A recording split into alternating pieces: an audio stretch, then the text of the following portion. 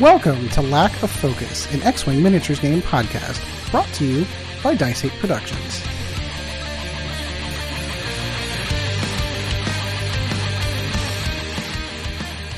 Hello everyone, and welcome once again to another episode of Lack of Focus, episode 71, going strong. I am your host, Ed Horn, and alongside me tonight, our producer extraordinaire, Mr. Chris Sheriff. Chris, how's it going, my friend? Good, thanks, Ed. So Sean is lost somewhere in the hyperspace of the Discord system. He was supposed to have exited and appeared in our system, but the calculations must have been off. He may be joining us live while we're doing it. So my anticipation is that he's going to be joining us at some point in time. But so otherwise, it's just going to be Chris and I tonight. I really wanted him to be here because today's one of our favorite types of shows. That is our points guessing shows. And just on cue, please keep this in the original cut. Yeah. Hi, Sean. How are you? I was just introducing you. And joining us live is going to be our friend Sean Dorsey. Sean, how are you, my friend? Oh, just having a joyful time fighting with Discord. So. Oh, I was trying to do a video Zoom call with our family members over the weekend, and for whatever reason, the camera wasn't picking up. Discord wasn't on. Nothing else was on. The webcam wasn't on. I could turn OBS on, and the camera would turn on, and then turn OBS off, and the camera would turn off. But for whatever reason, Zoom would not pick it up on it. 15 minutes into the call, completely at random, Zoom's like, oh, you've got a camera. Let's turn that on right now. I have no idea what changed. I didn't touch any settings. It just turned on. So tech in 2021 is still an issue. Anyway, I was getting to what we're going to be talking about in the show. Of course, we've got the new box sets. They finally did the official releases of the articles and kind of go over some cool stuff. Some interesting pilots came out of these box sets. So we're going to be covering those, and we're doing our favorite part of that show, which is we're going to kind of take a wild guess and see where we think the points are going to lie on those pilots and those cards and the upgrades. So we'll dive right into flight decks. And Sean, you joined in. What have you been doing lately, my friend? Not much. Right into the fire, by the way. That's that's how I do this, my friend. Yep, without any prep. I haven't really done much gaming this week or anything. I did play some games on Wednesday with another game group, but I've been trying to work through all the stuff to get my new solar system prepped so it can within 30 to 60 days be installed. So there's a lot of legwork I have to do prior to that. So can I have a moon named after me if you're creating a new solar system? One of the solar panel systems. There you go. Sorry, when you said that, I'm like, I have to tell that joke. Yeah, I've been nerding out on that because I'm getting it with a Tesla Powerwall too. So now you need the Tesla to go along with it. No, I don't. Not right now. I would do that. Actually, if I got one, I'd get the Hyundai Ioniq 5. I wouldn't get a Tesla. There you go. So, but there's just a lot of paperwork, a lot of prep, a lot of research, a lot of taking pictures, a lot of measuring. So it's just kind of been a full week and a half of that, really. And then trying to, of course, figure out financing and stuff. So, yeah, no, I understand. Is that going to be like completely supplemental to your standard power system, or is that going to be like in addition to? So it'll be Nebraska, or where I live, we have net metering. So it'll be kind of it'll be a hybrid system where I won't have any of my 60 amp circuits because I don't want to fork out for a second Powerwall right now. Mm-hmm.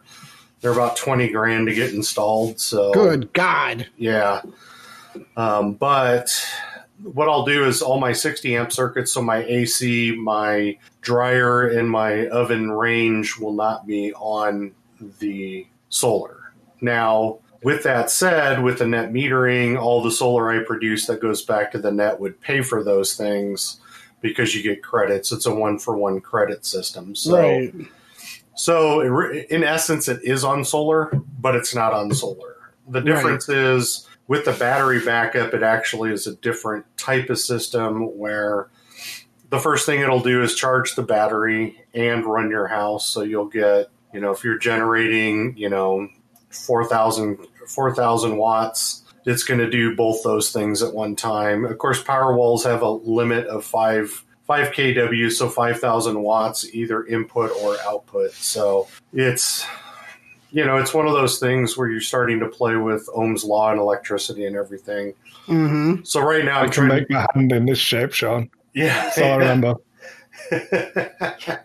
But current watts. Yeah, it's the ohms or what is it? Watts, ohms. I don't remember it all. I've just been using the online calculators, which are just so much easier than trying to do the math in my head. But it's interesting because I'm also going to look at putting 2 other circuits that'll stay permanently on the grid. But the funny thing is that when you look at a system like this, so I'll really only use my dryer on the weekend days when I'm producing the maximum amount of credits into solar. I don't really use my oven in range. I use a toaster oven more than anything else because I'm a single guy. And I have an induction cooktop surface with induction pans, so I don't need my stove. And in fact, I don't even have the breaker to it on at this point in time. And then AC, my solution for AC is going to be, well, I'm probably not going to run my AC at all. I'm replacing all my ceiling fans with true LED fixtured fans, so I'm not putting in bulbs. And then I'm going to buy a portable AC, which is more than enough of what I would ever need to cool any room in my house, and just use that as my AC, but I don't plan on using it at night other than on the really hottest nights of the year. Right. So ultimately, I'll be pretty much a solar house just with some workarounds so that more credit is going back, so I don't have a bill basically. I could do it where everything is off grid, where everything, I take it back, not off grid, but it's not being utilized or not utilizing the power grid at all. If I put a second power wall in there, they also have a limiter on those where the startup amps can exceed, using Ohm's law, about 3,500 watts. So you have to be careful with that too, because that also has to factor in everything else you're using and doing. So for me, this is definitely a net gain. It's not a net, I'll call it gain overall, because I'm doing this really to reduce my footprint. I don't really care about the power advantages. Of course, with power outages and things, with the battery backup, I'll still have everything still that I would need still on the electrical circuits. So that's the advantage. And with the power walls, they're 13 kW per hour or 13 kWh walls. So I can run my house for probably 5 days on that if I really paid attention to my use and stuff. So, like I said, I've been nerding out over this quite a bit. Absolutely. I can imagine. Yeah, it's pretty fun. It's pretty cool. It's I'll get the final designs, or they won't be the final. They'll be the almost final designs back by Friday. Then I'll get to see everything in blueprint form, which I'll nerd out over that. And then I'll start working with them on the electrical side to see what, if anything, I need to have done prior to installation. So, see, that sounds like an awful lot to work on. It is, actually. Luckily, I don't work with solar at work, but I work with mechanical refrigeration systems and plumbing systems, so I know quite a bit about what's going on. It's just, the other thing is I'm not having the panels put on my roof. I'm having them put on a stanchion in my backyard. I was going to ask you about that. The only thing that worries me about that is I'm having to drill into the roof to get them up there. And I'm like, well, aren't you basically just poking holes in my roof? Yeah, but they seal the hole. There's ways you can do it where you seal them. Okay, so that's what they say, that there are ways you can seal it. I'm still saying that you're still perforating my waterproof seal. Maybe the seal works, maybe the seal doesn't. Yeah, ultimately, your roof is punctured over 1,000 times when they're putting the shingles up. It's just the way they lap the shingles that keep it from leaking. So no, and I'm not disagreeing. That is correct. I'm just saying they're going right through one of those areas that's supposed to not have a hole. Yeah, but at the end of the day, it's one of those situations where you're 6 dozen of one, gaining something and losing something. or having a possible issue is, it's a give and take. It's a risky take. Yeah, I understand. I'd love to investigate doing it in the Western PA area. The only thing that I would be concerned with is like snow, like covering over the panels. Sorry, say that again. Sorry, my brother was calling. That's okay. The only thing I would be concerned with would be like snow on the panels. So let's look at this realistically. Number one, what do panels do? They generate electricity, right? Mm-hmm. What is electricity? It's a form of heat, right? Mm-hmm. So if you have your panels south facing, west facing, on a now not the snow people have been getting lately, that's kind of outrageous, but you can also buy like a roof scraper for solar, for solar panels where you can knock all the snow down. You have to go out there and do it. It's one of the reasons why I want them on the ground and not on my roof. Number one, I'll generate more solar because I have a small roof, so it's not gonna work as well for solar on the roof. So having them on the ground, it's literally just me walking out there and removing snow. Yeah, brushing them off. Yep, exactly. Well, that was awesome. So yeah, I can imagine that taking up a ton of your time. Yeah, it has. Because you have to do working full time during the week. You can't really work on it, so you're spending most of your time at night trying to take care of it all. So yeah. All right, Chris, I'll kick it over to you then. What have you been doing lately? I have been avoiding doing anything with you guys for a week, apparently. Apparently, yeah. I've got to find the "this is not Ed's fault" meme to start putting into our, because we didn't play D&D this week. Now, admittedly, I need to put this out right now. Alan absolutely offered to play a game of X-Wing with me that night, and the problem that I had is the instant that I told my wife that, hey, we're not playing D&D tonight, that spot got filled with, oh, well, we should watch a show together. So I couldn't exactly say no to that. So I do want to give a shout out to Alan and say, I'm sorry. I probably could have reached out during the middle of the week too. You know what? Fuck him. Oh, but I like Alan. Screw Alan and his anyone but Chris mentality. Oh, we could get to that. I was going to save that for mine, but if you want to get into it now, you can. It's all right. Hey, we can save it for yours. I will just leave that little teaser in there. If it makes you feel any better, he wasn't the only one that was anybody but Chris. I did tell him at some point, you should probably find out who Ed is, because there's probably a coalition of anyone but Chris. And if there isn't, Ed will be on board. Well, now we've talked enough about it. You might as well get into it. Like, it's not a teaser anymore. It's not a teaser anymore. You've got nothing for your flight deck, so I've actually got stuff. So all right, well, you go ahead and do yours, and we'll get back to that. Yeah, so Jill worked Monday night and Tuesday night doing overtime. So by the time it got just exhausted all week. It's been one of those like fortnights because we had tax returns coming up, which I finished today. Yay. And I was like, we've been worried about how much we were going to have to pay back from our Trudeau bucks for our COVID recovery, our Canadian relief payments and stuff like that. Whatever. I've got my taxes out. I've not heard, but I'm really damn curious if it was a smart decision or not to hold on to that money. Yeah, so I finished it today. It's actually not that bad with childcare payments and everything. Paying out that, it brought the amount down. So I think I get a rebate of $18 this year. Woo! So I don't have to give any of it back, is the main thing. So that's a win. Because I'd set aside like $2,000 I budgeted in my head as like worst case scenario. So that can just get paid off a credit card now instead and be all happy. Or you can build a new computer. I have a good computer. But you could have another. I have one over there right now, which is burning through my 3060 Ti doing some crypto mining because I'm determined to like ruin it for everybody else, because as soon as I start doing something, it just turns to shit.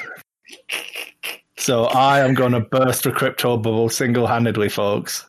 Which one are you mining? I just put Nice Hash on because I was like, you know what? If I get $50, I might for effectively doing nothing. I'm happy.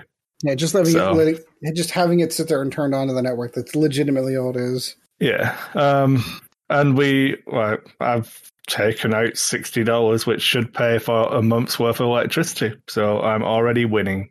Woo! Yeah. I had a quick look. I was like, I still don't believe in Bitcoin. I think it's made up. And you and me both right there. I totally get that there is a market. I understand that it's a real thing. I still don't understand. I mean, conceptually, I get the idea. Yet technically, all money is the exact same thing. It's only worth something because we say it's worth something. But there's something more legitimate about a government that's printing out currency as opposed to algorithms on a computer. I've been wrong for a decade at this point because it's been around for a while. Oh yeah, and that's what I mean. Like, as someone who's paid money for skins in a video game, right? Like, I cannot believe in crypto as much as they like, but I'm also not going to turn down free money. So right. No, I agree. Yeah, so we'll see. I fully expect the market to crash and everything, but I chatted with Jill about it, so we'll test it out because I'm like, it's going to be a pain in the ass to convert it from Nice Hash into Bitcoin, then convert it from Bitcoin into PayPal and PayPal into a bank account. It's going to be like fees and then fees and then fees, and I'm sure there's people probably message to say I'm being a moron. There's better ways to do it, but I'm like, if we do it until we've got enough to withdraw and see if it works, then do it again, and just whatever money comes in, I'll just throw it onto a credit card and pay down debt. Seems easy. And then the next thing you're going to do is you're going to build one of those rigs that has like 12 3080s all grinding out cryptocurrency. If you're going to do it, man, you've got a 3090 up, haven't you? Yeah, well, good luck finding those. What I might do is just buy all of the 3060s, even though they've like halved the mining rate on them to make them terrible mining cards, just so that gamers can't have them. That's okay. I've seen some of the early reviews of that card. It's not super impressive. I mean, but that's what it's supposed to be. Like all the 60 series videos are like, have. Yeah, they're the budget graphics cards. I mean, they're built because you have to understand where those come from. That's basically the leftover silicon that wasn't good enough to be a 3080, a 3090, or a 3070. That's what's left. Yeah. Oh, it's good. So yeah, I did that. I didn't. It's not really something to talk about because I've got no idea about it. I've done zero real research. I don't want to because I don't want to get into it. If it gets some free money, I'll take it. If it pays for itself, it's fine. The card I've set to run pretty cool anyway, so it's not going to burn out the card or anything. So. And you know what I mean? I'm not overly concerned about it one way or the other. What's going to happen, though, is you're going to make money. And you're going to make enough money to be like, one card does this, but 2 cards does twice this. And 4 cards does 4 times this. And you're looking at 100 days to pay for the graphics card if you buy a graphics card to mine on it. Right. And 100 days is a long time for the market to bottom out or ride to the moon. If a market bottoms out, you don't pay for the card, and then you've got to go through a rigmarole of selling it. And I'd have to buy the card on credit, which is just like, if I had the money lying around, 100%. But to buy, I'd have to put it on credit because I'm a pauper and a moron. So it's just no point. If crypto goes to a moon, I'm already doing some, so I wouldn't have made as much, but I also made some. You made some. I told you I had friends, I want to say 10 years ago, that were getting in on the ground floor whenever Bitcoin was just starting, and they were all like, dude, you just need to build a mining rig. It's going to be the next big thing. And I wish I'd done it, to be perfectly honest with you, because I had the same philosophical conversation we just had where I'm like, I don't get it. Like, I don't get how it's worth anything at all. I don't. These people could use it to do these things with. Yeah, they could. Yeah, they could, but who's doing that? And of course, now you know that it is kind of. I still think at some point in time, I think the major governments around the world legitimately are just waiting for it to get to a point where, like, all right, this is getting out of control. We're going to shut this shit down. Oh. But anyway, so that's enough mining talk because we're not a mining cast. And there are much more qualified people out there to talk about it than us. I can assure you. That's it. I have zero knowledge of the situation to be able to feel comfortable talking about it properly. To any level of expertise. I agree completely. Yeah. All I know is that the bastards are taking all the good graphics cards, and if it hadn't been for a kind soul in Calgary that just walked into a store and found one sitting on a shelf, I'd still be looking for one. Yeah. I mean, I'll give the same advice. You buy one for yourself, Chris? I have a 3070 already. I'm still waiting for my 3080 Strix to arrive. But now I'm like, now that I've got the 3070 and I've had it for however long, I'm like, you know what? I probably don't want to spend that money on a graphics card. When it turns up, I might just say I don't want it. I don't know. Well, so you're taking a completely different opposite direction I would see. What I would do is, especially if you're going to pay MSRP for it, is I would buy it and then flip it. And I should. I agree, but I just can't. It's got that dirty scalper feel. The stupid thing is, I don't even disagree in principle with people doing that. If the market will sustain people paying that amount of money, then why should the big guy make all the money? The little guy can make some as well, you know? I have no inherent dislike. I don't like it, but I don't disagree with it. You know what I mean? Nobody does. It doesn't bother me. I don't lose sleep over it. So one thing about the video cards that bothers me in essence is that when you're getting into the 30, 70, 80, 90 part of the world of video cards, unless you're a really high-end ass gamer and gaming in 4K, are you really getting... And I understand streaming's a different, editing and streaming are different things. But, it's the only reason why I wanted it. But at the same time, it's like, if you're a gamer,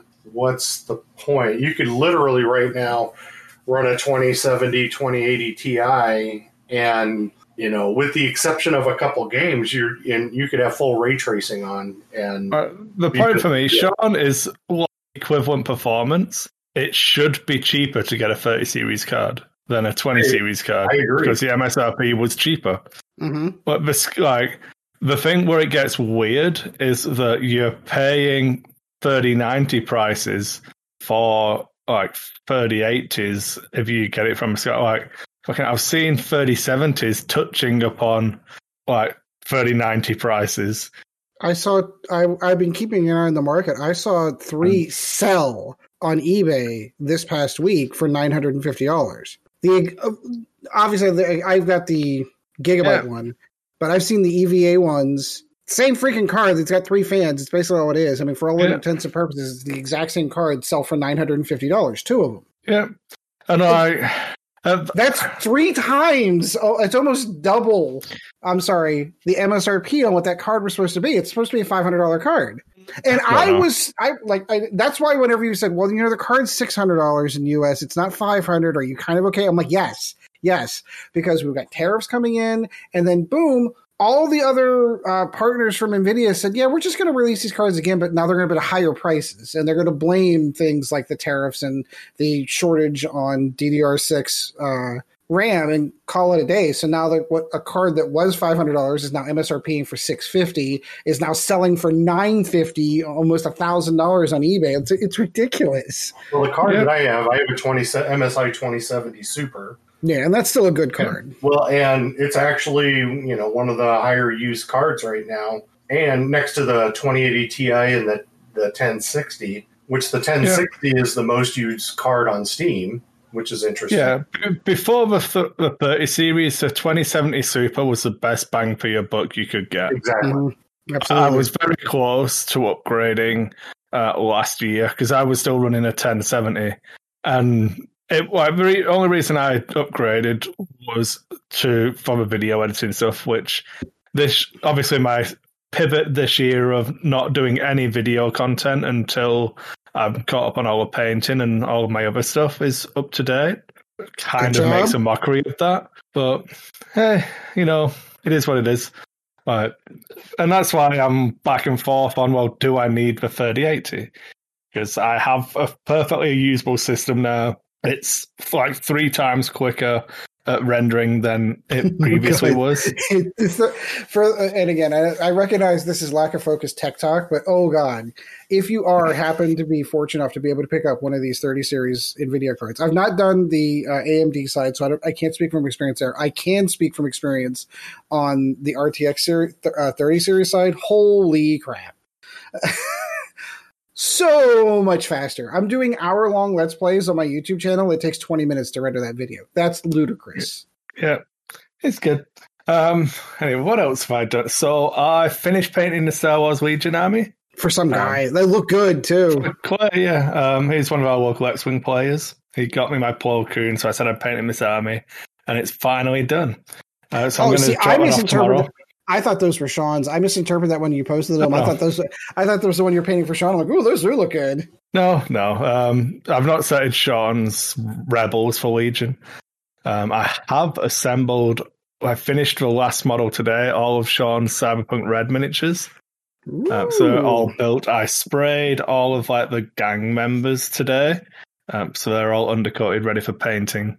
So it's 6 gang members, 6 police officers, and maybe 9 or 12 rando miniatures. So they'll get done over the next couple of weeks. But yeah, I've finished. Did I talk about the table I made for the Elder Scrolls on the last episode? No. Or did I just post that in posted it in Discord, which looked really good, by the way, but I don't think you talked about it on show. Yes, I spent some time doing a lot of terrain, which was good fun. I think, in fact, because we would have recorded on the 11th, and my birthday was the 13th, which I spent that weekend doing all the painting. So yeah, my birthday weekend, I stopped painting commission stuff. I didn't do any work. I'm such a bad project for myself. I should have mentioned it at the beginning. You had a birthday in the past week. Weeks ago. Here's Bob. Yes, we're officially on the show. And what else? I did that. So, can I get the camera high enough? Would that be the UK version, or would that be... Oh, there we go. He's back. Hi, Craig. Don't lie to us, Craig, you son of a bitch. Hi, Craig. I need to download the last one. You screwed me over. Okay, I'm going to download that now and make sure we've got something. Yeah, that seems to work. So, yeah. So, you can follow me on Instagram.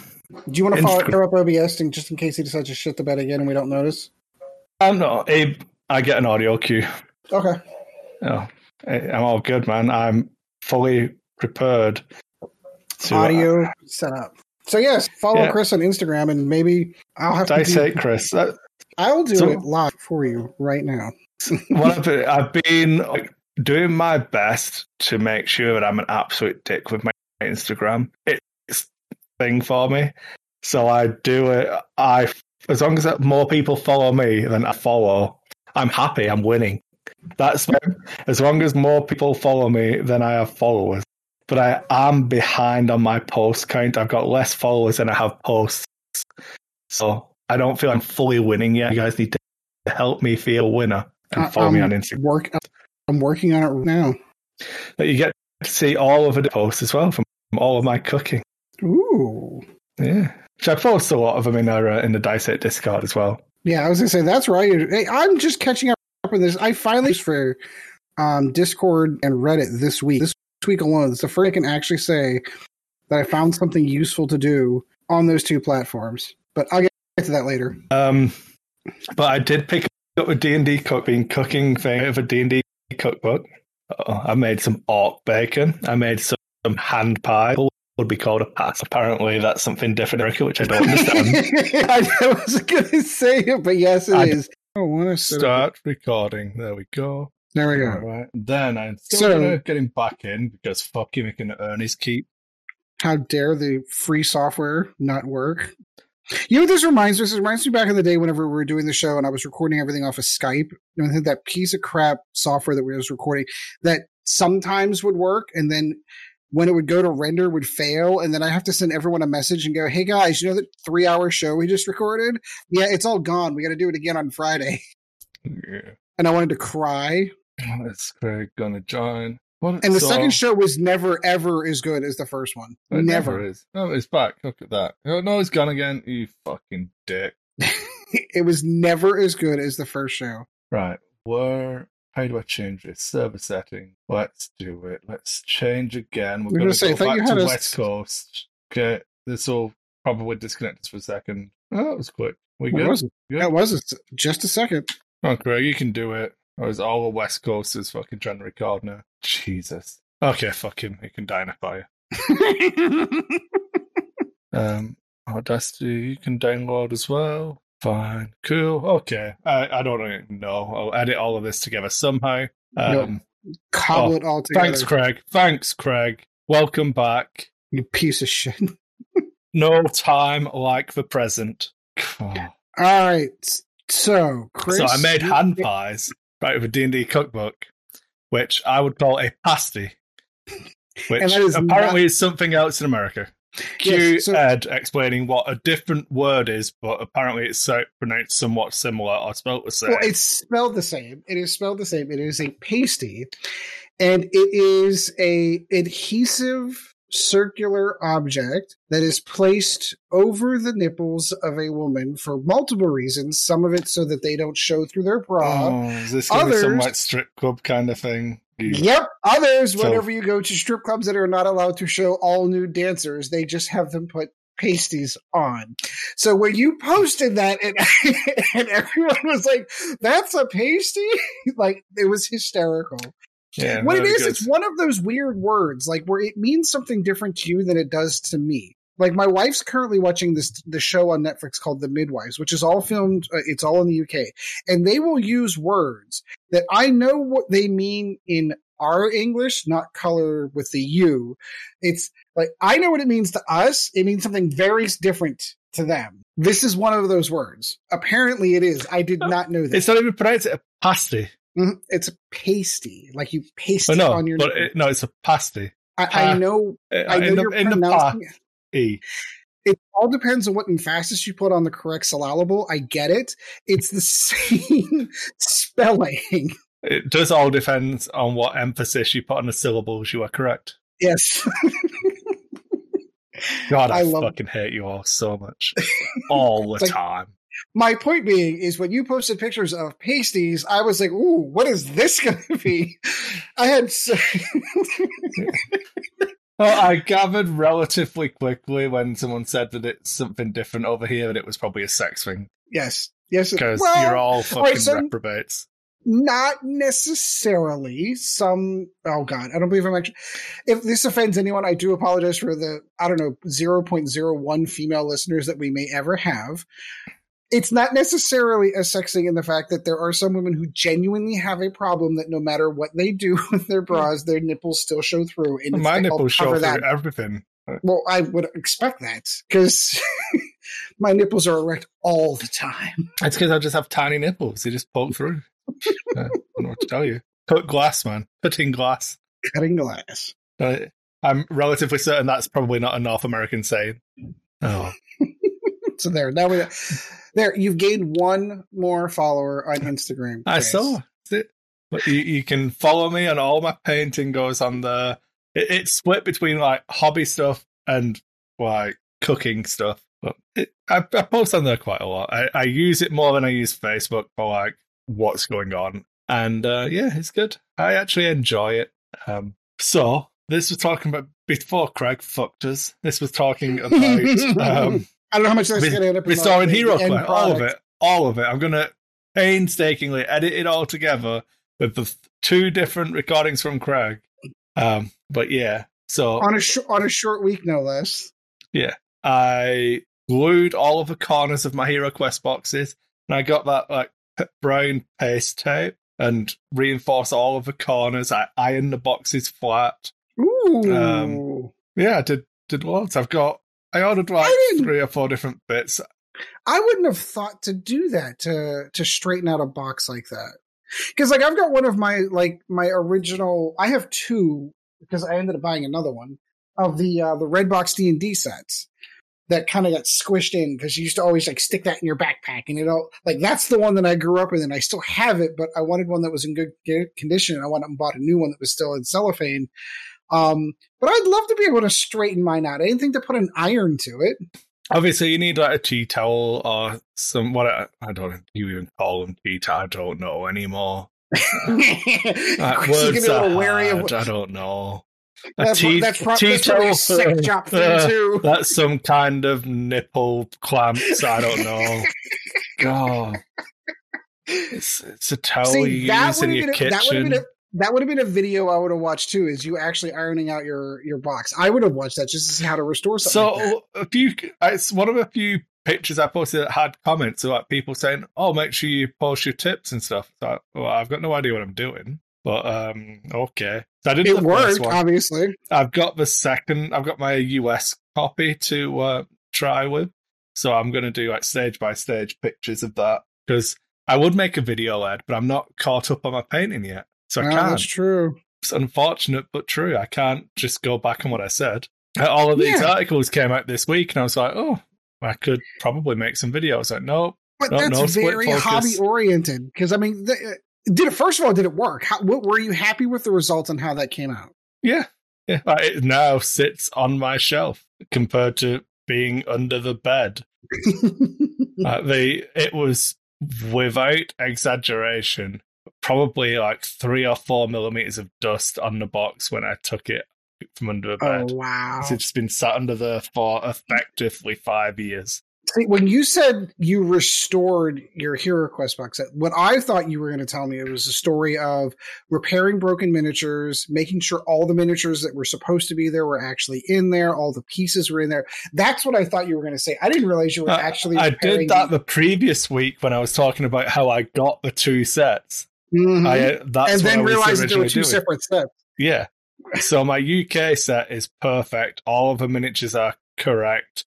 It's got all of the little bars that connect in between the furniture are still there and everything. Mm-hmm. So yeah, that's good. Now you have to play the right. Now you have to play the right version, which is the US version. Is it? Hey, when they re-released the game, which version did they re-release? I'm just saying. Did they do it as a US version because it was launched and shipped from the US to a primarily US audience? Why did you get I still don't understand that, but all right. I've got to get off that. Like, when we meet, I want to play the UK version because I want to know how different it is. We will. I'm just saying, when we have Lack of Focus Con at the FFG Center on Not World's Day, because it's not there anymore. I can't wait to actually be able to play something in person. Oh God, I know. Okay, yeah, I suppose that's my flight deck. I hogged enough. Well, good, because mine's really, really short. I will get to my main thing. The only other thing mostly I've been getting, I've been diving into Alien RPG quite a bit. I'm going through my reread. When the game first came out, I backed it very, very early. I bought into the pre-release, which means I got this really cool special edition, beautiful covered book that I'm afraid to open because I don't want to be sitting on the couch and have the dogs knock a drink over on it or something like that. So I mostly read it on my iPad, and I don't know, like, I get that I'm a tech guy. I've been in the tech industry for 20 years. God, that's so weird to say. Reading books on a device like that, for some reason, it's not the same to me. I don't get as much enjoyment out of it. And I definitely, it's like the e-readers are more like a necessity as opposed to enjoyment. So if I want to read for enjoyment, like I want to read that book, I prefer something tactile. I want to be able to turn pages and go back and flip back and forth. It's not nearly as easy on an electronic version. So I went out and bought another copy of the rule book so that I had a reading copy and then I have my copy on the shelf. And then I've gone hog wild on this game the last couple of weeks. I joined the Alien RPG Discord. I've been trying to get into find someone to run some of the modules because ultimately in the end, I want to run modules for our gaming group. But I don't want to fall into that category of I'm going to have a module ruined for me because I have to GM it and never play it and then never get that first time experience of ever playing it. Like whenever I was Dungeons & Dragons 3.5, Living Greyhawk, and I was doing conventions every other weekend and DMing for those, I would often have modules spoiled for me because I had to run them. Like, hey, Ed, you're going to run XYZ module. You're going to run that 8 times over the weekend. Well, I've never played it before. So if I haven't gotten the opportunity to play it, now I know all the secrets. Now it's just it's like having a movie spoiled for you. It's the exact same thing. So like I want to have the ability to be able to play in those games and find all the stuff out as from the player's perspective first before I run them for our group. So I've met a whole bunch of cool, great people who hopefully that's okay. Bless you. I'll edit that bit out. Well, I didn't actually hear the sneeze, so if you were going for the mute button, you made it there. The mute button's still pressed, but it just doesn't do anything. But it might have like edited out because of NVIDIA broadcast. Oh, good there. Good look at that. My point being is, so I've been spending an awful lot of time rereading the Alien rulebook. I'm going to try to jump into a game, a couple of sessions for the first module or two starting next week. Just to get all the experience ready so that I am ready for our gaming group whenever we have a palate cleanse. I don't know what direction we're going to go, whichever way the group decides to go. If we want to do Star Wars for Sean, which I'm also on board for, if we want to do like a 2 or 3 session of Alien, I just want to be prepared and I want to have it played. So I've been spending a lot of time doing that. And then there's this other thing. We've been playing a game of Neptune's Pride over the last couple of weeks. I won my first game almost in the best way that an American can win anything, which is by default. So we had how many players? We had 8 players in this game? Yeah. So what did it last, like 6 days? Oh, it God. was pretty quick. I can work. It was a smaller game, though. We only had 100. But yeah, I did it as you only need a third of the stars to win, whereas I normally do 50%. If it had been 50%, I wouldn't have won that game. I would have fucking destroyed you. Yeah. I'm not disagreeing. But anyway, so while you're looking up the logistics on it, I think it lasted for about a week. It feels like it was a week. I've made the argument every time that we play that game. I feel like every time I play that game, I'm in the middle of the galaxy and I always lose because I'm battling 3 different people at minimum at all times to try to keep my borders. So this game, I ended up in the far northern... 2 weeks, Sean. It's out on the 11th. I think we finished on... It ran for 2 weeks. Wow. It felt quick. It felt like a lot. Your messaging, though, only seemed like a couple days worth of play, you know? Oh, yeah, because I didn't know who Ed was for a while, and yeah, I just left everything pretty quiet, you know, puppet master from the background. It's fine. Well, so everybody else went with aliases. Chris did not. So everybody knew who Chris was. I think this game may have gone differently if Chris had aliased himself as opposed to advertising with big flashing red lights. Yeah, I'm Chris and nobody wants me to win. So everyone please fight me, which is exactly what he did, by the way. But anyway, so I got good position in this game. I was in the upper northern corner and I had 2 players that I was touching. One was a player that started the game, and then if you're inactive for 2 days... No, the game ended. It was Dave, my friend from the UK, who joined, he's been in the painting hangouts with us a couple of times. We're watching Sean watch Rogue One. Yeah. But I assume, because that would have been his first time ever trying to play, so I assume the email went to his spam folder, and then he just didn't know. Okay, so that explains it. So because what Chris has done in the past is in order to get games to fire, he has created people before that join the game and then don't do anything. So I got that player beside me and the computer was super easy. Normally, what I do, if I'm going to do that, I'll actually play the first few days to get them built up so they don't get steamrolled. But this one did. Yeah. And then the other person that was on my border was who I believe to be Greg. Yeah. And we met very early on, and we both said, we had this non-aggression pack in the beginning. I told him I've got more than enough room to expand. I don't need to go that way at this moment. But towards the end, he started building up on my border, and I had 2 home worlds. I had all my little routes building, and I just started funneling ships. And I even I had this sneaky bastard thing where I'm like, okay, so I'm going to make sure I'm going to set Chris taught me how to get my ships to move. So I'm going to have all these routes so that at 2:00 in the morning, their time, that's when my attacks are going to launch. And by the time Greg wakes up, he's not even going to have enough time to respond. And the minute I did it, he quit the game. The minute I sent ships into his territory, he quit the game. So what that left me was a second player controlled by the computer who decided to lemming his way into my forces. And all I literally had to do was just sit and wait as I was one tech level above him on weapons. So when you attack a planet, it's 1 plus whatever their level. So like literally it was just waves crashing against the rocks as all of his ships just slammed into all my planets. And I'm like, I just watched them all die. Didn't have the money. The mess. I didn't have the money left to send him weapons. I was so sad because he probably had the money to buy weapons, but I didn't have the money to donate it to him. But he left, so I couldn't even like message him and say, oh, "I'll give you weapons. It's fine." So, like, legitimately, 12 hours after he left, like a third of his ships were gone because I was suicided them into me. I was relatively confident I would have time to win after I actually started playing, and then you didn't lose any ships, and all of Greg's, like, I think over half his ships were gone, and you not even slowed down. Like, oh, okay, well, maybe this is over. And then it came down to I started talking to Green, which I believe to be Alan. And I'm like, look, I need a route out because I'm going to route red. And so I also had these 2 pocket stars in my back pocket, which I thought were going to win me the game, to be honest with you. They were 2 stars that were so far out, but they were so low resources, they weren't really worth me going out and getting them. But my plan was towards the end of the game, I was going to go and send a ship to go and get those 2, and that would put me over the top.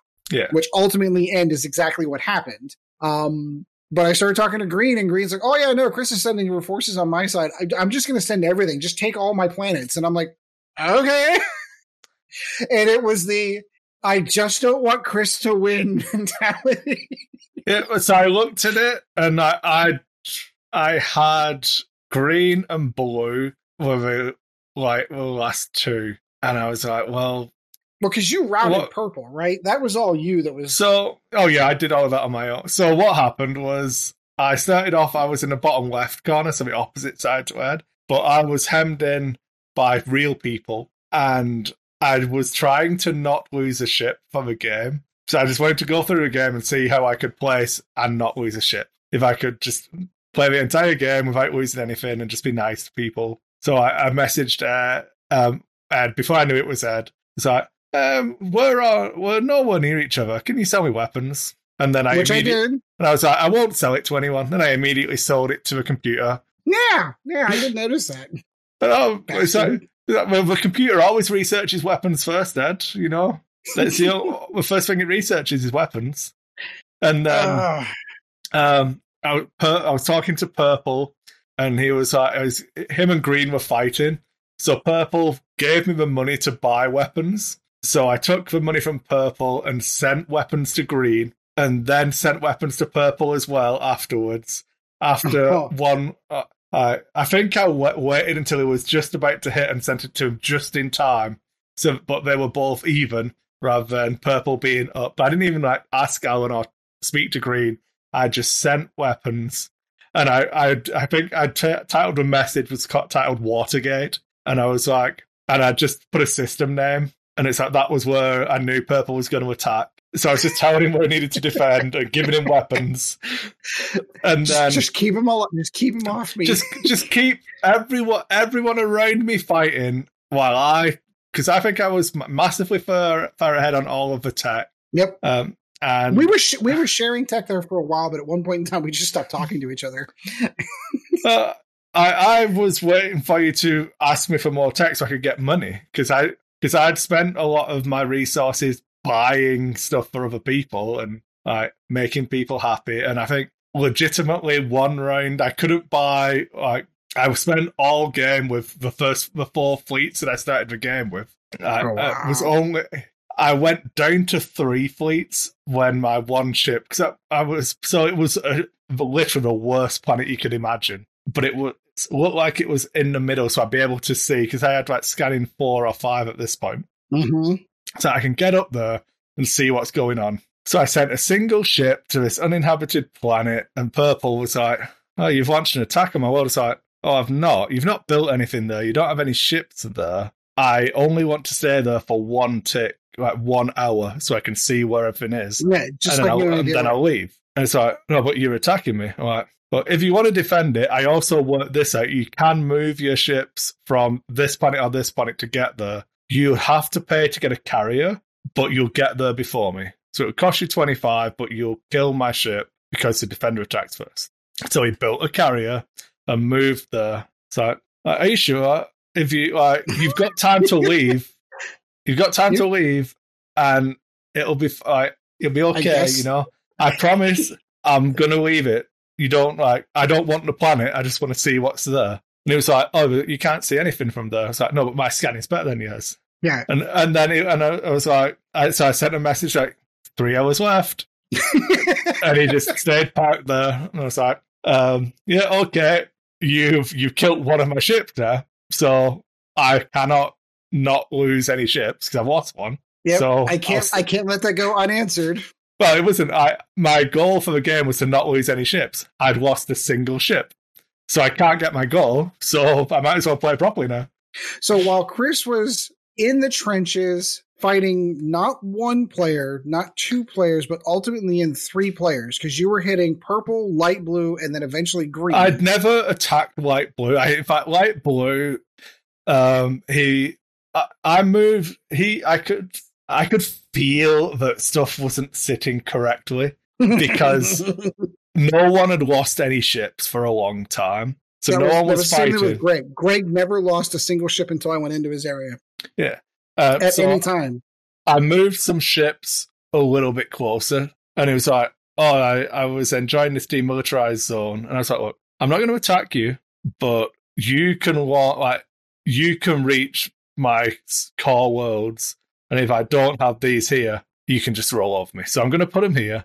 I will remove all of the carriers, so I theoretically can't launch anything from there. I'm happy to do that, but I'm having ships in these systems. And then he moved ships to counter, and we just sat there. But then after a couple of days, he pulled a load of ships out, but funneled them through systems where I could have intercepted as one left, but before the other ones got there. So I could have captured the planets and wiped out his fleets, and he couldn't have stopped me because all his stuff had already launched. And I sent him a message. I'm like, buddy, you're making this real hard. If you're playing, I think I said it right. If this is some kind of bait, you are a fucking genius. However, I have no intention of attacking you. So I pointed out exactly what resources I had to move, where I could have put them, and how I could have absolutely destroyed him, and said, but I'm not going to do that. And then so, oh, thanks. And then, it was good. So I never attacked light blue throughout the entire game. The only person I attacked was purple. And then I gave Alan some of his systems that purple had captured back. I just abandoned them for him to take back, on the proviso that he didn't attack purple's world, the shitty rock, because I wanted to leave purple with just the shitty rock that he started the war over. I was going to wipe out the entire civilization and leave him with the one planet that he'd started this war over. But then, as you were getting closer and closer, I was like, fuck, there aren't enough systems here. I'm going to have to fight either green or blue. Technically, blue was the easier of the 2 targets for me to attack. So I was like, well, if I attack blue, green is going to capitalize on it and attack me. So I attacked Alan, who was the harder of the 2 targets, but I was confident blue wouldn't get in on the action because I'd been really good to blue. So I sent a lot of stuff at Alan, and I think had the game gone another 24 hours, I might have been in with a chance to win, because I'd launched attacks on your worlds as the game ended. And I had ships that were going to back that up, by the way. I had ships on my way in. The problem was... that was my exploration fleet of like 9 ships or whatever. There's like 9 or 10 ships, that's all it was. But I had more stuff on the way. So if it makes you feel any better, I had enough of Green's worlds who Alan had abandoned for me to take over. Plus, there were still two more worlds that Red still controlled that had almost nothing. So even if... You didn't even finish Orange, you absolute loser. I had no need, because Alan said he was going to take it. So as part of my agreement with him to be able to keep Orange's home world, I left it. And then he never took it. I kept looking at it going, but like, I could just take it. It's just right there. But yeah, the other part of that was like, I didn't want to necessarily reveal where I was in the galaxy to everybody else. So there was that part of me like leaving it there as a buffer. But in any case, I officially won my first Neptune's Pride game after all the games I've played, due to, like I said, some very fortuitous positioning and 2 players, one who never really played the game, and then one, the first challenge I made towards their border, gave up. So legitimately, I don't know how. Look, I'm happy for the win. I'll take the W. I am an American, but I don't feel like I earned that win. Like I feel like because if Red had put up any level of resistance whatsoever, Chris would have won. Like if Greg would have stuck in there for a day and really fought me for those worlds, because he had the same number of ships that I did. It would have been hard for me to attack his worlds with him being basically on the same weapons level when I attacked him to get through that. It would have taken time to chew through that. But when he gave up and the computer was like, woo, suicide, I was like, I just need to sit still and let all those ships die and then just clean up the mess after, which is what I did. So while I will take the win, I don't feel like I earned the win. So now we have to play another one. I know you created another one. There's another one waiting for people to join. So Yep. You know, there's a link in the Discord in Neptune's Pride channel. Password Star Wars. You know, get on it, people. Get on it. What in my mind, in my vision, it's listeners. It's listeners of this show, and we don't know anybody. And they're all like these Neptune's Pride experts, and Chris and I are like, what the heck's going on? It's fine. It'll be fun. It was good. I enjoyed it. So yeah, all right. That's basically my entire. At least I had something gaming to talk about. Like I said, I really can't wait to play the Alien RPG. I'm still kind of iffy on the idea. Like, so I feel like at best it is played in the cinematic because it basically replicates what an Alien movie is. You start off with 8 people and maybe one of them survives at the end. It kind of replicates what the movies are. But I'm genuinely interested in campaign play. And the way that they describe campaign play in that is like, so there's an entire world that all of that stuff is happening in that you could play for years in that environment with these vying corporations vying for power. Some of these systems are from the United Americas and some of them are UPP and some of them are independent worlds. Like you could play an entire sci-fi world in that environment and never once see a xenomorph. Like I recognize that it is the Alien RPG and it is kind of the hook for it, but there's enough of a rich, well fleshed out, world building that has been done with this that you don't need the Alien. I think if you're going to hook people in, you need it. I think because someone sits down to play the Alien RPG, God damn it, they want to see the Alien. That's what they signed up for when they got there. But I genuinely do feel that there is enough meat on the bones of the rest of the world that they have fleshed out to play a completely different sci-fi kind of role-playing game that doesn't need the Alien to be sufficient. That having been said, I was slightly disappointed to learn that Colonial Marines is going to be pushed back another month. But I'd rather have it right, and I'd rather have it good whenever it comes out. So, Free League Games announced that it was supposed to release in March. Obviously, this is non-X-Wing stuff. It was supposed to release in March. They've pushed the date back one more month. They're having some production issues. They are still in a post-COVID world still, so it is what it is. They intimated on their monthly AMA. Yeah, that's not really an AMA. It's more like their State of the Union kind of thing. Kind of thing. Yeah, their little stream. They did mention that there is a possibility that the PDFs might be available in March, and then the physical copies will be shipping in April. So they were kind of hesitant to give the green light that was going to happen. But nonetheless, Colonial Marines should be fun because there's a whole bunch of campaign work you can do in Colonial Marines that also does not have to necessarily involve the Xenomorph, which could be fun too. So. All right, so we've gone through, about an hour and 20 minutes of almost no X-Wing talk. Let's get into some X-Wing talk. Yeah, exactly. So let's get into some X-Wing talk on this one. So the official articles for all of the expansion sets, which is going to be from Out of the Flames, Strike Without Mercy, and Desperate and Devious have come out to kind of give us the Rebel, the Imperial, and the Scum not Aces boxes, but are kind of Aces boxes. Where do we want to go with this one first? I think we need to go to Chris's favorite. I think we should absolutely go to From the Flames and kind of talk about the Rebel side of this one. Something you had hoped for, something we talked about in the previous show is going to be a reality. Ahsoka Tano is going to be a playable A-Wing pilot in X-Wing. Thank God. Yeah, I'm excited, especially because she's better than, like, we discussed she could be I-5, 3-Force, really good ability. Yeah. Oh my God, yeah. So the only thing missing from the card from a full-on, like, just give me everything, is like the range 0 on her ability, so she can't affect herself with it, unfortunately. Yeah. For those who haven't seen, if you're listening to this the first time, it's the first time you're hearing what Ahsoka does. I don't know. But in any case, after you full execute a maneuver, you may choose a friendly ship at range 1 to 2. As Chris said, this does not include range 0, and spend 2 force tokens. That ship may perform an action even while stressed, which is phenomenal.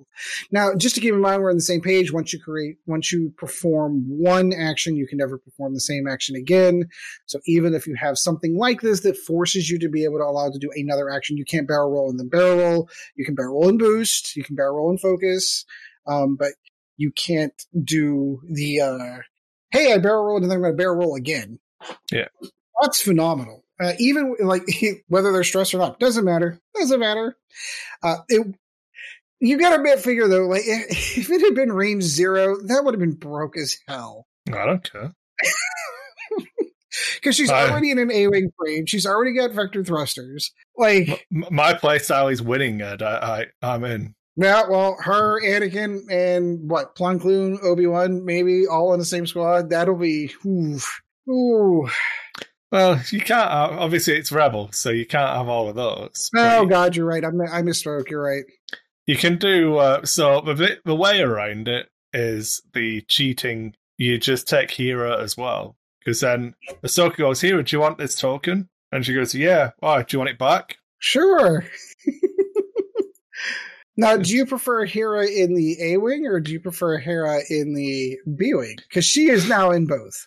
You've got it at A-Wing. Right. I like the B-Wing. I like the B-Wing. Real talk from where you want an I-6 you want double reposition, don't you? But Hera in the B-Wing is just brute force, and I'm not going to say brute force and ignorance, but just like, I'm going to punch you in the face. Yeah. And, good luck. So, if you can put good support around her, she could be really vicious in that role. Well, I think doing an alpha list with Hera in the B-Wing, Wedge in an X-Wing, both with protons, and then something to probably double mod Hera. So you coordinate the focus onto Hera, take the target lock, and then you do, I don't know, focus with Wedge. I don't know, or target lock with Wedge. And then I don't know, how do you do it? You shoot with Hera first, and then whichever token you don't spend, you can just hand over to Wedge. Mm-hmm. And then he can shoot as well. And Yep. Yeah. It could be a very, very lethal list. Yeah, especially if you're getting any 4-dice shots in with her. Because that's her doing work up close. If you can get her in good position, having Wedge do what Wedge does, there's a lot you can do with her. I also like vectored cannons on the RZ1, a standardized card. So if you put it on one A-Wing, all of your A-Wings have to take it. You obviously need to take the physical card on all of your A-Wings, Ryan Farmer. Yes. You physically need to put all of them cards on your card. You can't just say, I've taken this one standardized upgrade, so I'm only going to take one card. No, you've got to have it on all of your ships so that people can see what's on them. Yes. God. Do you want to read what it does? Do you want me to? I can do it. So you gain a mobile arc indicator, and you treat the arc requirement of your primary arc, your front arc primary attack as mobile, and then you replace your vectored thrusters ship ability with the following: vectored cannons. During the system phase, you may perform a red boost or a red rotate action. You can rotate your arc only to the front or rear. And then perform a blue maneuver and blow that stress off. Yeah. So it's not as good as the RZ2 because it's system phase, so you have to kind of think about what you want to do before your opponent moves. But it's also better because you get the action and no stress because you clear it. Yeah. And obviously you don't have the 3 blue banks on the RZ1. Big sad. Big sad. Oh, wow. So yeah, that looks pretty spicy. Yeah. There's a couple of new ones. Starbird slash. Exactly where I was going. I can't believe this is just A-Wing only, not Rebel A-Wing only. It's fucking cheating. Okay, Starbird slash. After you fully execute a maneuver, you may choose one enemy ship you moved through. That ship gains 1 stress token. Then 1 strain token, Ed. So one strain token, sorry. Reduces their agility by 1 for 1 attack. Yeah. Then if if you're in that ship's firing arc, you gain 1 strain token. So you just fly. So you're just gonna run over ships all over. So, but you do it on as I said, the Resistance A-Wing, where you can do it and then you can rotate your arc after you move. Yep. So I'm going to fly over you now. Could you hold this strain for me? Don't worry. You'll lose it in a second. I'm going to rotate my arc to a rear. And then blast you at 1 less agility. Yeah. Oh, wait, you're a B-Wing? Oh, I'm sorry to hear that. Yeah. It's good. It's good. I'm a fan. Yeah, that's pretty spicy, and you're right. It is not restricted to Rebels. To it's any A-Wing can take it. Good. I'm a huge fan. So one of the other things that came out, we're going to talk about this when we talk about our points, but I do want to touch on this one again. It's the B6 Blade Wing prototype. Chris and I had a nice off the air discussion. It's like, is that what the B and B wing stood for? And he reminded me what the original canonical reasons why the A and the B wing were called A's and B's, because they were production at the same time. But so anyway, that's the new canonical. I guess it's the new Disney canon on why the B is the B wing is because it's the Blade Wing.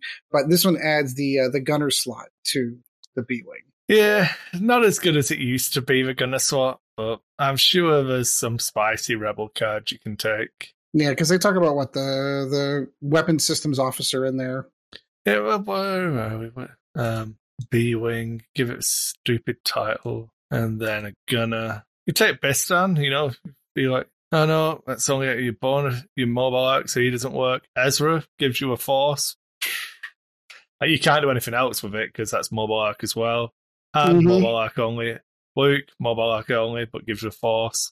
Sabine, gunner. After you perform a special attack, just go all in on that fucking Alpha Strike and just put Sabine on there. Suppressive gunner is okay. While you perform attack, you may spend 1 focus result. If you do, your defender gains 1 depleted token, unless it suffers a damage. Weapon systems officer is probably garbage.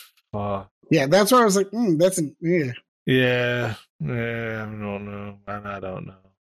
Gunner slot. Oh no, there's no good gunners. Well, I'm sure there's still design space for that one. Oh, something else that came out of these articles, which was really interesting.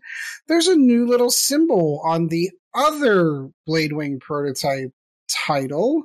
This one is specifically for Rebels. What is that symbol, Chris? What does That's that mean? That's the Epic Plate one. So it's not. I believe there are cards in Epic already, like in the Epic Battles pack, I think it's called. I can't remember which box it is now. So it's not a new symbol per se, but it's like we don't really talk about them in articles before, but now we're going on about it quite a lot. So happy to see. Yeah, it seems like it's almost like years of me saying, for the love of God, FFG, please push Epic, because it's a really good game and it just needs a little bit more support.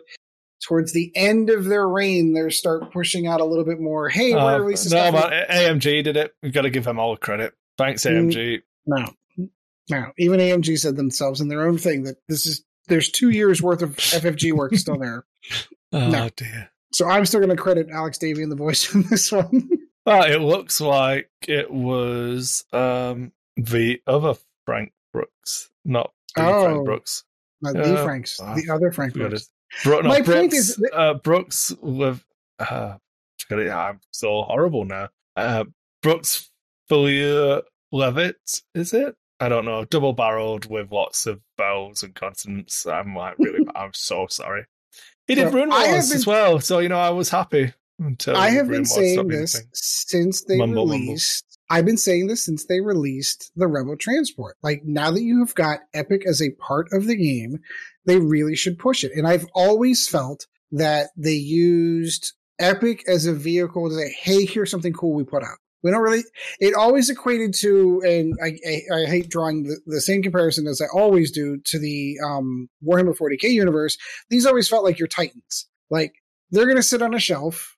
You paid a lot of money for them. They're going to sit on a shelf and they're going to look pretty in a display case. And maybe once a year, you're going to pull them out and actually roll dice with them. Well, that's not what I spent $100 on a CR90 for, $100 on the Imperial one. Damn it. I want to put that ship on the field. Yeah. The Raider. Thank you. I was drawing a blank. I want to put it on the field and I actually want to play it. But FFG at no point in time during their tenure really ever pushed Epic. Like, they did have an Epic event at Worlds, but it was always like this little side event. Like, oh, you didn't make it the cut, so why don't you come over and join on the Epic side of it? Epic was a genuinely broken format. Like, there were genuinely broken combos that were in that game that were never addressed.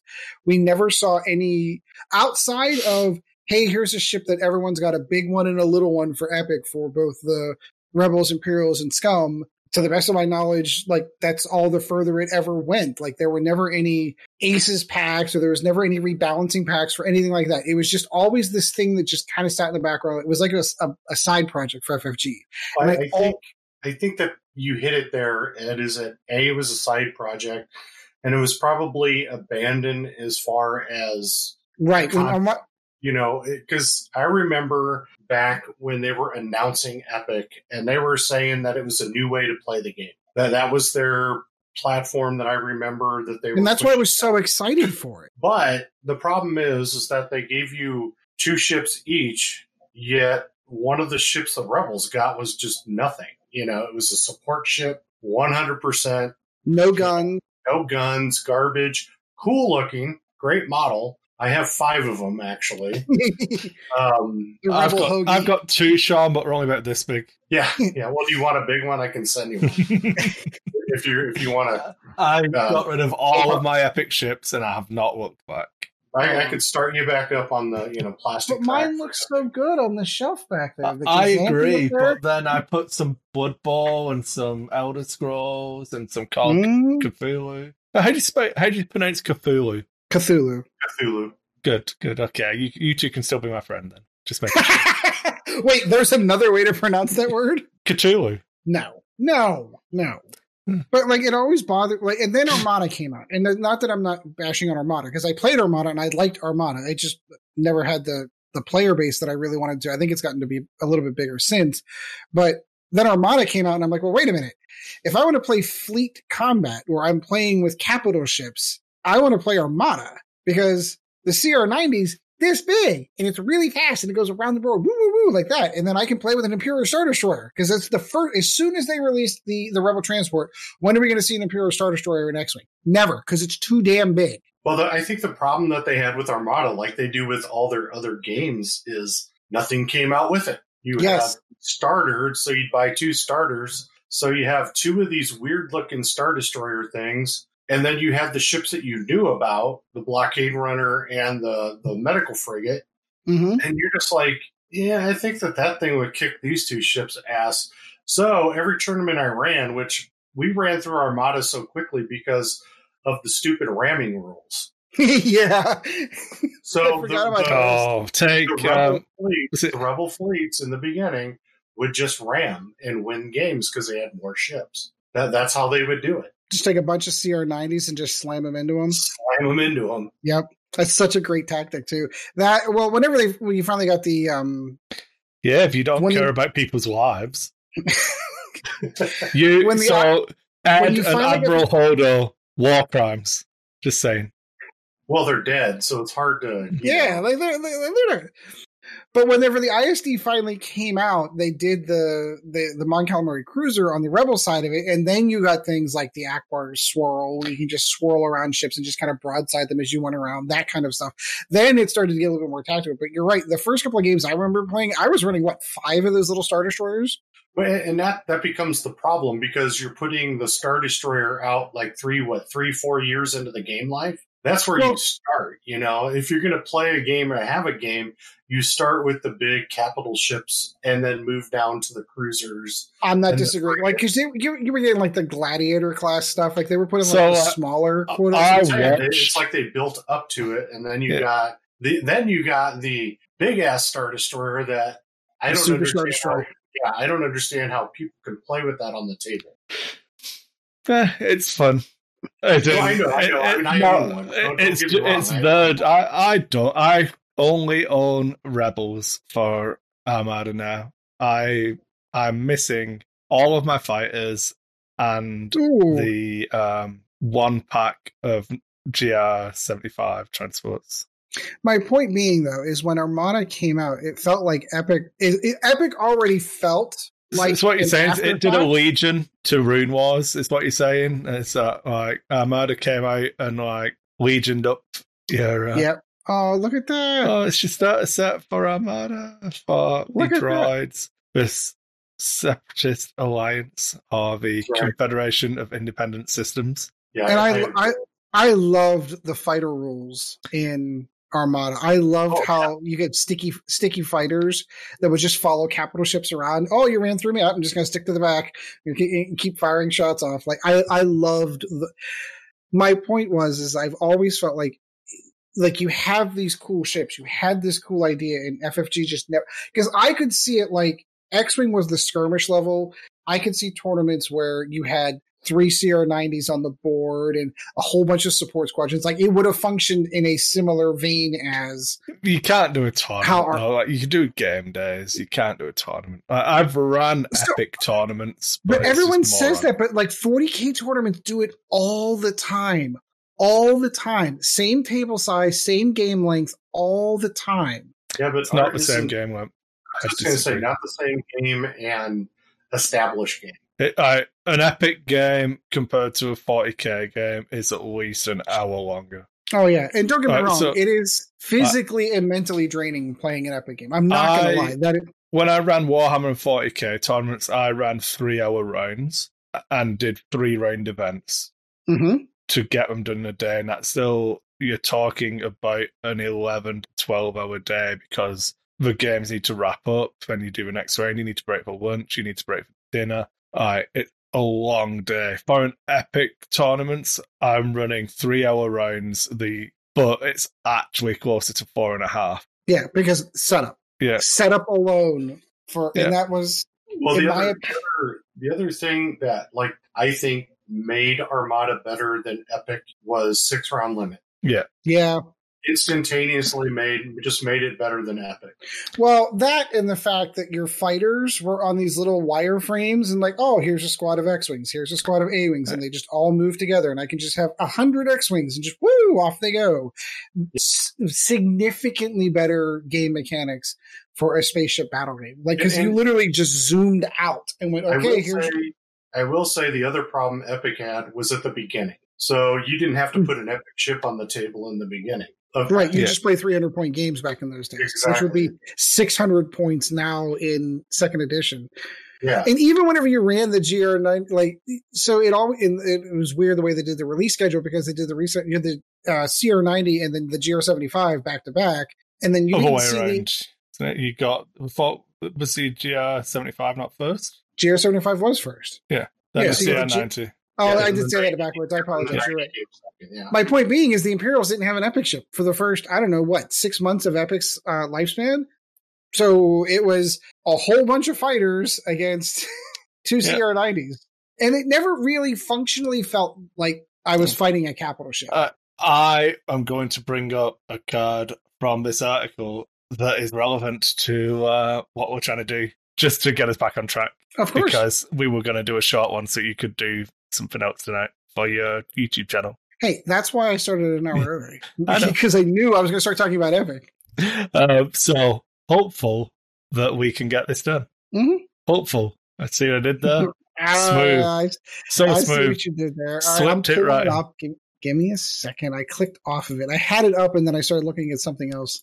So, obviously, we had Pride Tradition and was the second First Order card to go Fanatical. So we're looking at having like multiple faction-specific EPTs.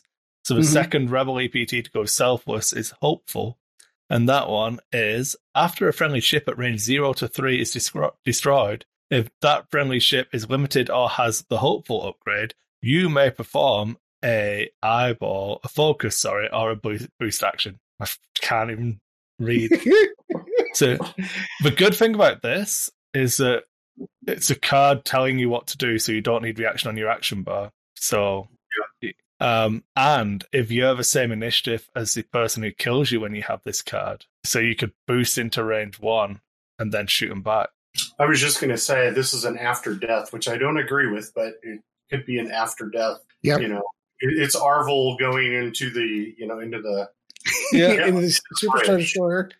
Yeah. Well, if you think you do like a Hopeful Swarm, let's assume you could take can you even take 5? 4? We'll do your 4BZ just for the sake of keeping it. Still love that list. Put this on everyone, and then the Z dies, and your B-wings all boost into range 1. What do you mean your B-wings are boosting at me? Get away! Oh, my face! Oh, I'm dead. Yeah. Target lock focused. Oh no! And I mean, so it does have some fun uses, but I hate cards that rely on my own squad dying because it's a finite number of triggers, and the more benefit I get out of it, the worse things are going for me. Well, and this goes into the spending your points wisely kind of thing. So this is it's depending on a ship of yours being destroyed. And if you're going to go into a game and think that you're never going to have a ship destroyed, you're probably wrong. But then it's a question of having that ship destroyed at the right time. Yeah. Because it's situational. I mean, you still need to be within range 3, which is probably easy, probably doable to get done. But then does that boost help you? Are you in ARC at the time? It's perform the action, so you can't do it if you've already done it this turn. Right. And yes, you can perform a boost even if you don't have it on your action bar, but it has to get you a shot you wouldn't otherwise have had or make that shot better to be relevant. To make it worth it. Exactly. I mean, obviously, so there's many conditions. You can boost out of ARC of another ship that was going to shoot you, but yeah, I don't know. I mean, you could do something. There's got to be something there with Biggs and everyone else being hopeful. Oh, God, yeah. I've got Biggs here. Would you like to shoot him? The rest of my squad is hopeful that you will shoot him.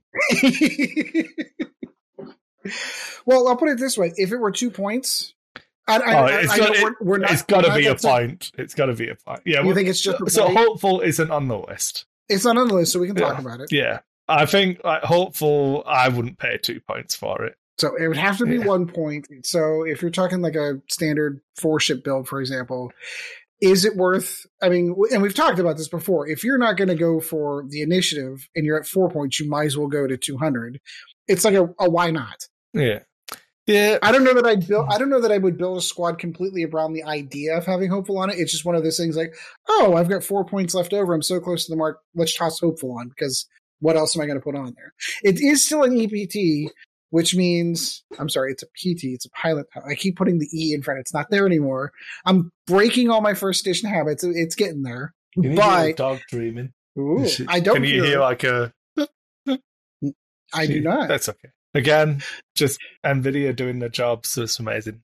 Yeah, it is. But so every one of your ships would have to have that slot open to be able to use it. So, I mean, it could be fun. This feels like a fun card.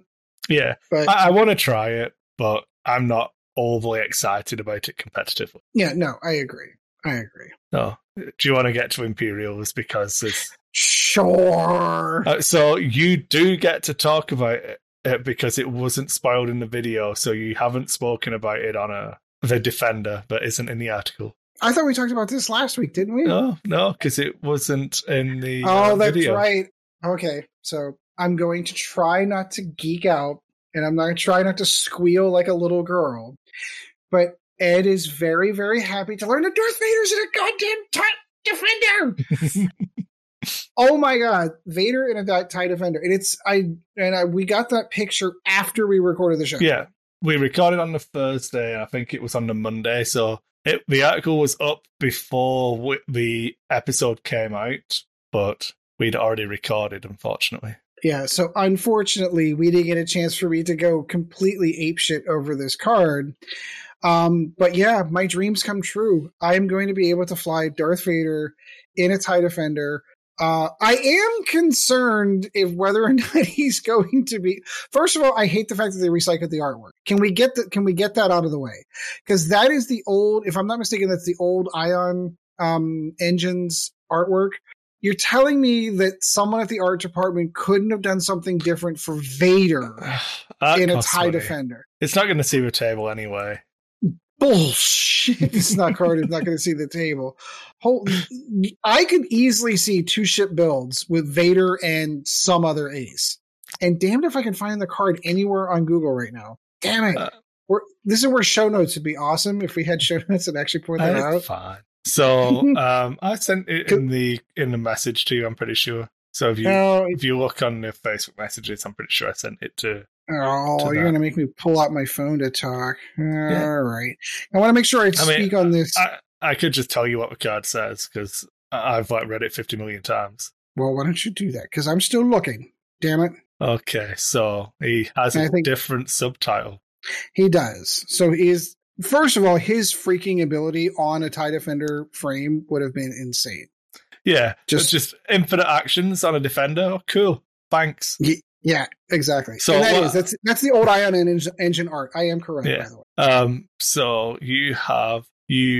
So it's Dark Lord of the Sith is the subtitle for this one, and you cannot spend force except whilst attacking. While you perform an attack, you may spend 1 force to change 1 blank result to a hit result. Now, so there are different readings on this one, and I want to get your impression of this because I was listening to a couple of the other YouTube channels that I listen to for X-Wing. Some people are interpreting saying that you can only spend 1 force to do that. And I can get their reading on that one, but it says is while you perform attack, you may spend 1 to change 1. If I have 3 available, doesn't that mean I could spend 3? I believe so, because it's once per opportunity. The opportunity is having the die available. I have this blank, so I'm going to spend a charge to change it. I have this blank, so I'm going to spend a charge to change it. It'd be the same thing like if you were using had multiple calculate tokens and could change the dice. Right, exactly. I would think that would be the same ruling. And I believe that to be the correct reading myself as well. So there is the downside of, oh darn, I don't get to use force tokens on defense, but look at the chassis that he's flying around in. You are most likely going to be focused and evaded on a 3 evade ship with 7 hull and shield already. And oh darn, Vader's just a ginormous hammer to just chew through every ship that's on the board in that chassis. So it is a detriment that you can't use it on defense, but so what? Just white 4K turn on your next turn and hit him again. Yep. And then do it again. Good Lord, I can't. So obviously Vader is on our points discussion, so I don't want to spend too long on him. But I'm so excited. I cannot wait to go out and get that and pick that up. Oh God, I can't wait. So even if I have to endure, first of all, I'm never going to run him in the yellow frame. That is not going to be my Vader.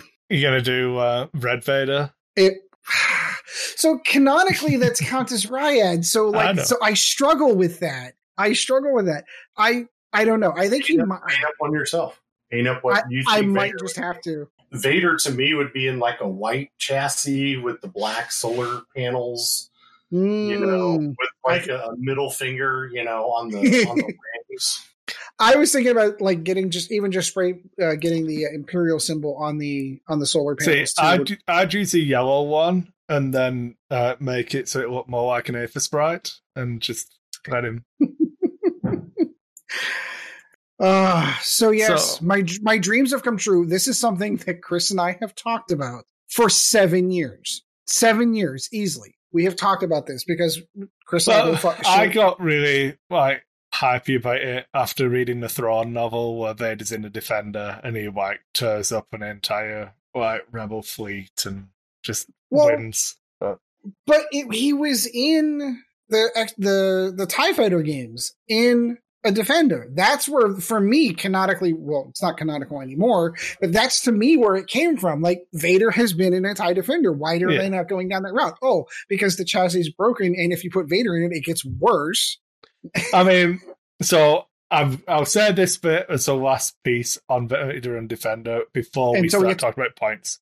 Until we get to points. Agreed. I don't even care that it's Vader in a Defender. I think I6 pilot in Defender starts to get troublesome. A little bit. Yeah, I was going to say. Yeah. And then you're adding Vader into it with that skill? Yeah.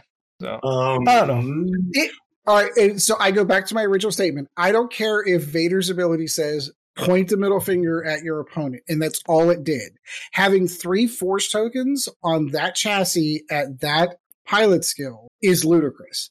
Yeah, and that's why they've obviously not given him the you can have your cake and eat it with the Force, but don't come at me like this is some kind of downside, you know? Yeah, not a chance. Yeah, but anyway, that was the last word on it. I'm not going to go in. No whining. We're good. We're good. All right. So we could talk about a couple of other things that are not in there. Nash Windrider jumped out to me. Mostly because the artwork's a little bit off on mine. It doesn't really look like a TIE Interceptor to me, but... No, I know what you mean. The during engagement phase, after a friendly small ship at range 0 to 3 is destroyed, if that ship has not engaged this phase, you may spend 1 of your recurring charges. If you do, that ship engages at the current initiative.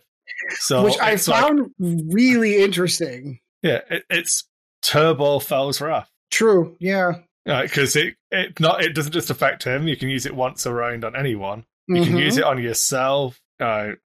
Mm-hmm. So the thing that I find interesting, shall we say, is people talking about that one and Commander Goran, who is another interceptor. After a friendly ship at range 0 to 3 with a lower initiative than yours, his initiative 4, by the way, partially executes a maneuver, it may perform a red focus action. So your one of your ships can't die in your swarm before it attacks. And even if you bump, you get focus actions. So people have been like harping on these 2 interceptors replacing ships in your TIE swarm. Like, you know that there's a cost difference on interceptors, and these abilities seem good. I mean, a significant cost difference between the 2 chassis. I agree. If you let me run this, I agree it will be good, but I don't think you should. I do love that he's got blood stripes in the art, though, and I can't tell. Oh, that's right. These are the ones that have the vertical. So we did get a message on Discord saying that was the imagery from Rebels for Sky Strike Academy's interceptors. We did. Oh. Interesting that you've said those words. Why don't we get into that just real quick? That's one of the things I want to do. I think this is on our list as far as stuff I wanted to talk about for points. But I do want to talk about the ability because I do like the idea of it. This is kind of getting into the squadron stuff that I really liked the idea of doing. This is an epic only upgrade, but the Strike Academy class, 2-dotted, meaning you can put it on 2 ships after you barrel or boost. Each of your wingmates is forced to split from the wing. I assume that means you break off of the. Yeah, so the way it works from memory, so I could be wrong. I'm sure again. Feel free to message me and tell me how wrong I am. The way it works with the wing is you have a named pilot, and then you form a wing around them, and then as they move, as long as you do an action, everyone else does the same action. Generally, I believe if you barrel roll, they all have to fit, or you can't. I cannot remember. I thought they had a template. I thought they had a template that they all went on at the same time. Yeah. It was kind of the big complaints. Like if you were the ship on the outside and you're making an inside turn, the ship on the outside actually got a better movement out of it. But you don't. What I mean is you don't get to the thing from that was you didn't get to use your repositions, I believe. Correct. So this lets you reposition, and then everyone breaks off from you effectively. Yeah. So again, as much as I love the game of Epic, this sounded like a really cool. Ooh, that could be interesting. I have a question for Sean, though, for a different card, not to brush past Ed. No, that's fine. That's all I got anyway. On it. I think Sean will really appreciate this card just because of the wording on the ability. So we have another I6 Interceptor with Scenery. Look Through My Eyes is the subtitle. After you perform an attack, if a defender was destroyed, gain 1 stress token. After a friendly ship at range 0 to 3 is destroyed, remove 1 stress token. So I think it's pretty clean rules wise and everything. But the fact that you have an I6 Interceptor that just has a mostly negative ability and the positive isn't really that positive, but it's just clean and nice and not overpowered. Why aren't all the cards like this? Well, for me, this would mean that's the thing is that they were able to fit all the words on the card. Yeah. But can you imagine how much fun you'd have playing X-Wing if this was the power level of the abilities on the cards? Right. So what it does... you're taking a name pilot. It does something different. This is what it does. It's good. I'm a huge fan of this. I don't know that I'm a huge fan of the ability. I think for me, with this ability mostly being a negative, I think we can all agree that it's mostly a negative, not a positive. What that's going to do is it's going to force the point cost way down. So she is on the list, so we can come back to it. But yeah, I just thought, I thought Sean would appreciate the fact that there's an ability on a ship in 2nd edition X-Wing, which is it's not even meh, it's just Yeah. I have to actually make choices in the game based on what this ability says. Yeah. And it's another, 6 skill. So do you put that on the table if it's cheap enough? Yeah. And then I think that's it for Imperial side. I suppose the new ability is Disciplined, which kind of goes hand in hand with the Rebel one we spoke about.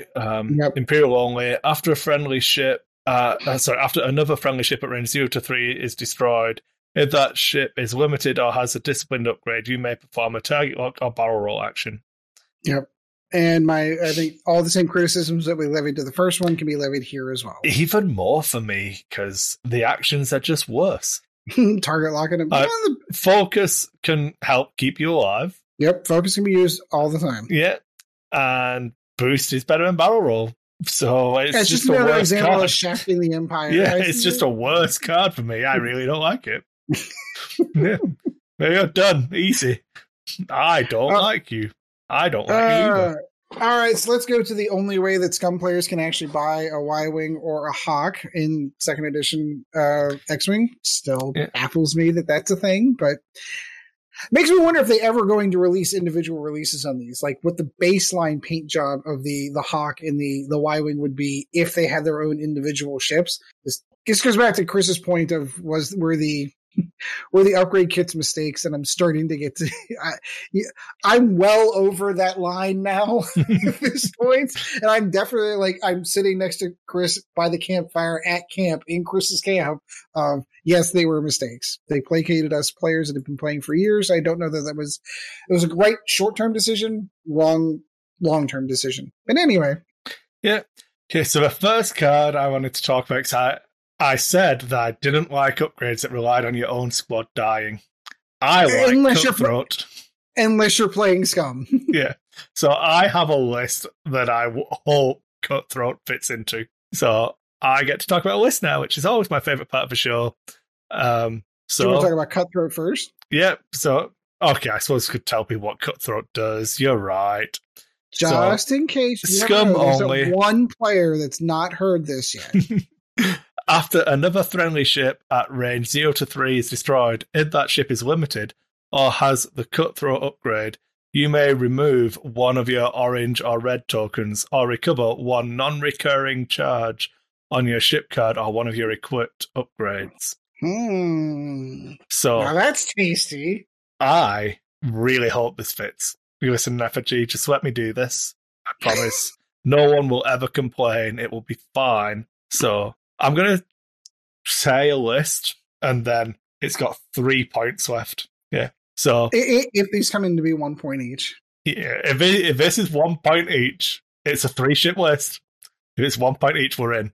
So it's a bounty hunter, Sean, a fire spray with an upgrade, an EPT slot. Did you take it away? Oh no, it's not there anymore. Oh, no, I thought we used to have an EPT. Oh, I'm sad now. Big sad.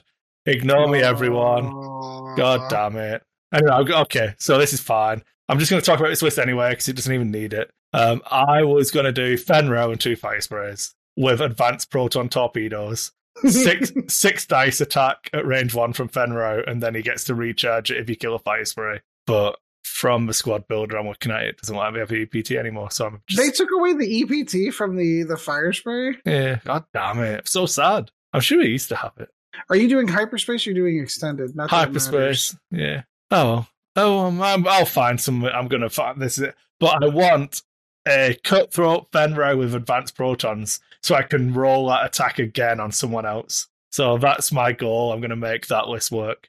It doesn't matter what you pointed at now, FFG. Do what you want. I don't care anymore. It's fine. When did they do that? Is it always been It must have been... maybe I'm thinking of first edition. I've turned into Ed. Don't do that. No. You don't want to do that. No one wants to do that. No one like that. Okay, so the other pilot... Oh, wow. Hyperspace, the only thing you can run is the Bounty Hunter. They pulled all the other pilots out of hyperspace. Yeah. Look at that. That we have Kanan in the Hawk. Yeah, we get back to ships, yes. Yeah.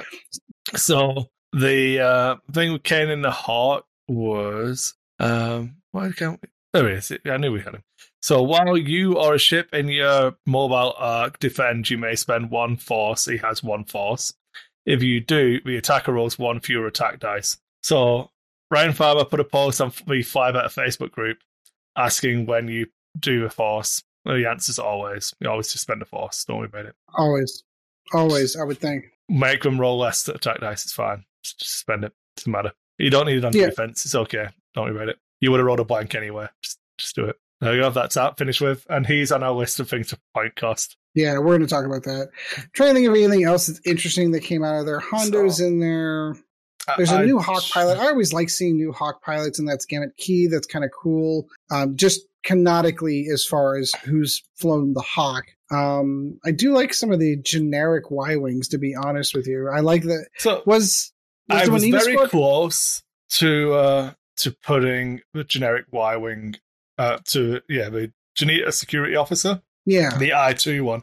I was very close to putting it on the points chart thing for us to talk about. But because I think you have to talk about it in reference to, what's the other ship called? That's the hired gun one. The Gamora Goon, is it? The other second I2 scum. Where are we? There we go. Gamora Goon. Yeah, that's the initiative 1. Yeah, the hired gun, I was correct. Yeah, you were. Yeah. So the hired gun's 32 points, comes with a talent slot and the illicit slot. They say in the article that this Jinta security officer is going to have a tech slot. So does it lose slots to get it? I don't think it says that in the article. It didn't say that. Yeah. Has access to tech through a quad jumper. The BGLA Y-Wing pilots, so like the Amax Warrior and Jinta security officer, also have access to a slot to reflect their collusion with the First Order. So it just says that you get some tech upgrades in there. But yeah, so it doesn't say if you're losing slots or not. But I don't know. Because we don't know, I think it's stupidly hard to point out. So that's why I didn't put it on the list. But if you give me... in my opinion, it cannot keep the same slots as the hired gun and just gain a tech slot, because then there's no reason to ever take the hired gun. Right. So it'd have to be at least a point or two higher. Well, no, it doesn't matter if it's high. It's still... I think you have to make them different. So do you take the tech slot? So we change the talent into a tech? Oh, I see what you're saying. So it's going to lose something to gain something out of it. Yeah. So they can be the same point cost, but there has to be an exchange for that. Yeah, I see what you're saying. So do you have them at the same points cost, but swap the talent? I think if it's scum, you probably keep the illicit, Oh, yeah. It's no, a Y-Wing, so you're going to keep the turret and the astromech. Torpedo, gunner. I feel like the only things you've got to play are the illicit and a talent. And I think the talent's probably you could theoretically drop the gunner, but how many people are putting gunners on Y-Wings? Yeah. Like, it's not really a detriment. Like, I wasn't going to put a gunner on my Y-Wing anyway. So you're right. You need to, like, pay a cost for that, I think. Yeah, so, I don't know. I would expect to lose the talent and gain the tech slot, and that'll be what's It always different. felt weird when they put talents on low pilot skills or low initiatives like that. It's always felt weird to me because, like, and again, this is old school Ed. Get off my lawn. I totally get it. But like, at minimum in first edition, for the longest time, you had to be a minimum of I4 before you started seeing EPTs. Because it didn't make sense, because those low-level skills were like the people that were just learning how to fly. They were right out of the academy. They haven't made a name for themselves yet. So putting an EPT on an I2 just doesn't make sense to me. But alas. Yeah, I don't know. Okay, so shall we go on to our points costing thing? Oh, boy.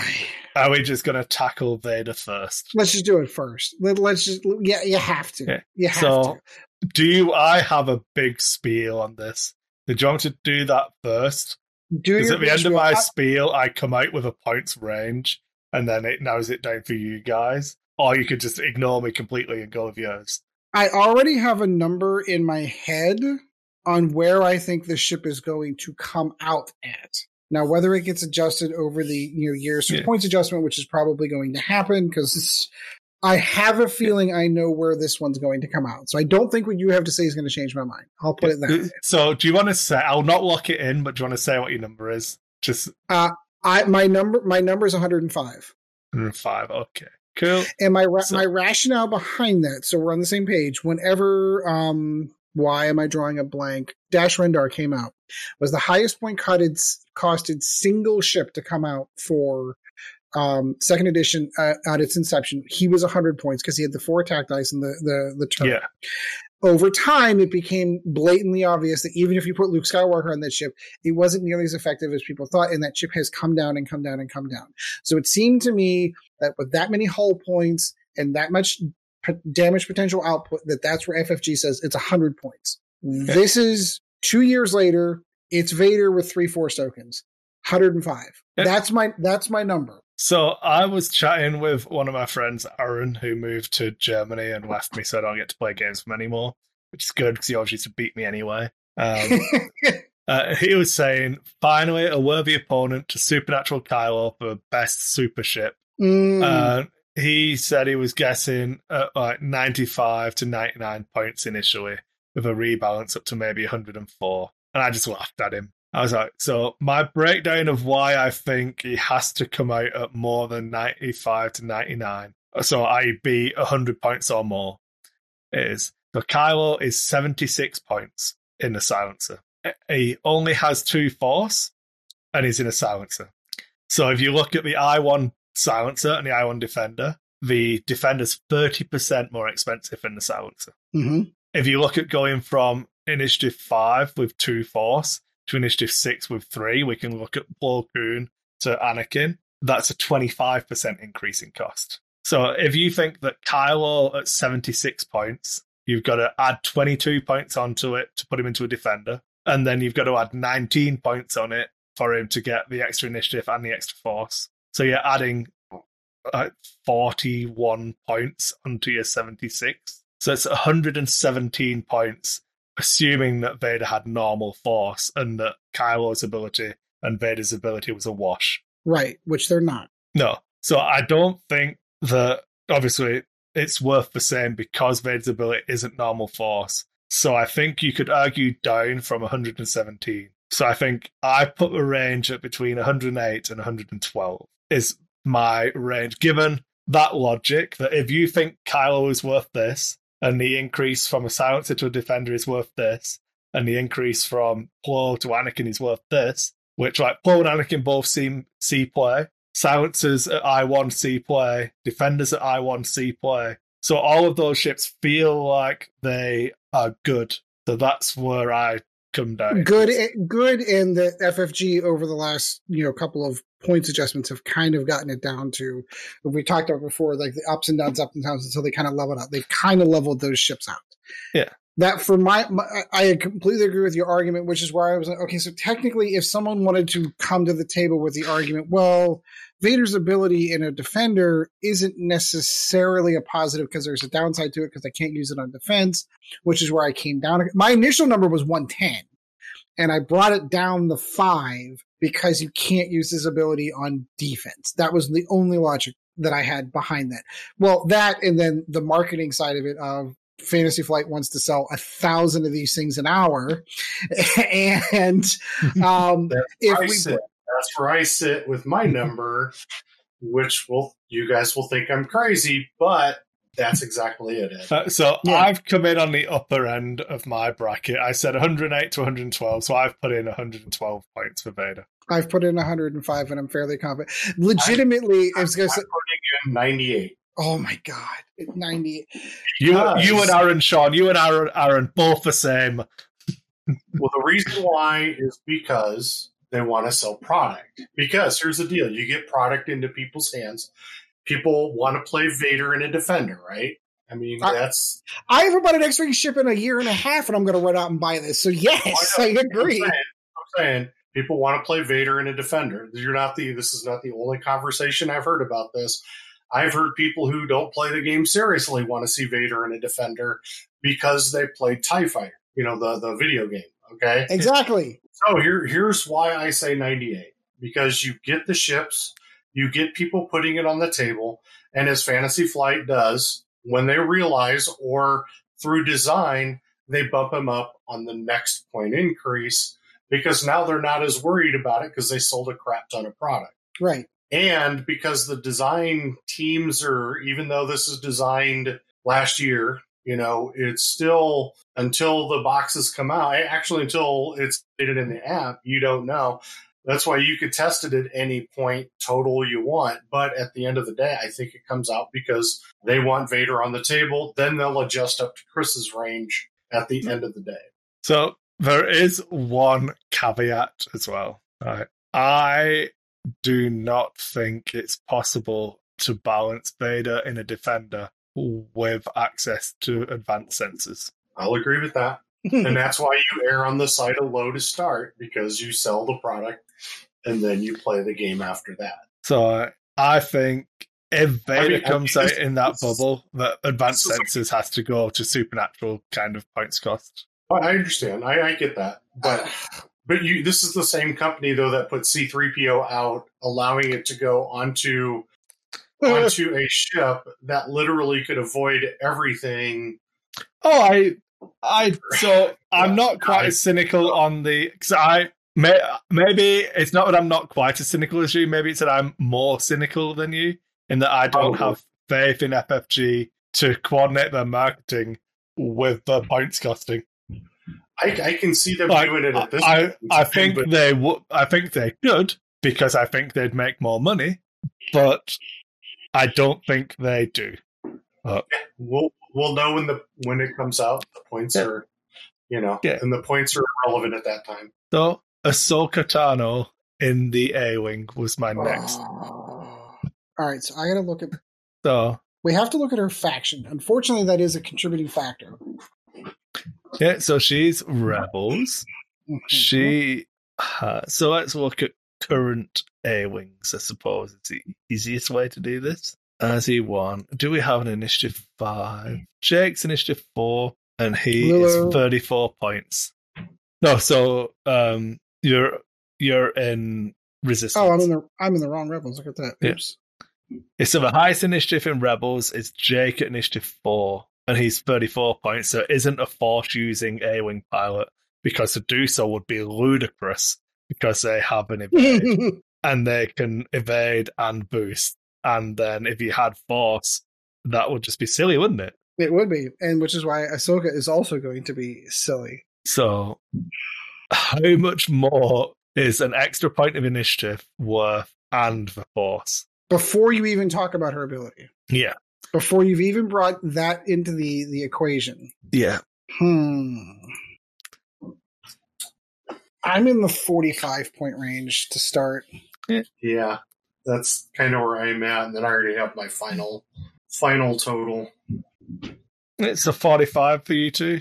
Now, for me, are we talking about before? You're talking about before ability or just... So just full on point. So personally, I think the abilities are a bit of a wash because Jake's ability is really good as well. Right. After you perform a barrel or a boost, you may choose another friendly ship at range 1 and it performs a focus action. So like Jake can potentially hand out 2 focus actions a turn. I think it's really good. I think Jake's ability is really good. Yeah, it's really Ahsoka's is really good as well. But it does cost 2 force. Yep, so, but she gets 3 force, so you're doing it. You're doing it 2 turns in a row. Yeah. You're doing it 2 turns in a row. It's turned off for 1 turn. I'm thinking 58. Ooh.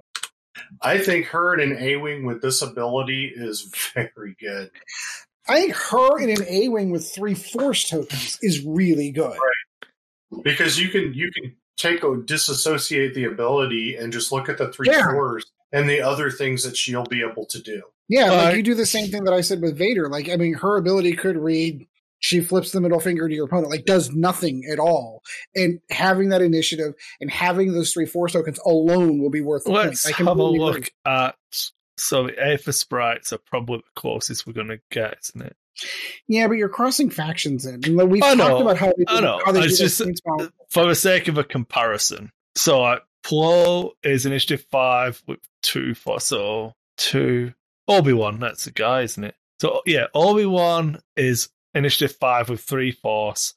Same number of hit points, same attack die, same agility. After you are so comparable ability, I'd say that Obi-Wan might be better because it only costs 1 force. The ship ability is probably better because it doesn't stress you, but Obi-Wan's 49 points. So I don't think Ahsoka can cost more than Obi-Wan. That's why I was going 45 in my range. Like, don't get me wrong, she's going to be easily the most expensive A-Wing. Yeah, I was going to say, I think she has to be more expensive than Hera at I6. And Hera's ability is really good as well. Yes, but she doesn't bring... So especially because by the reading of Hera's ability, you can can that token over at any point. So Wedge rolls his attack dice and goes, I didn't roll any focuses. So Hera's like, okay, I'll keep hold of this token, then you don't need it. You don't hand... It's not when you declare it attacking, you don't hand it at the start. It's whilst you're doing the attack. So at any point, so you roll your dice. I don't need that focus. You can keep it.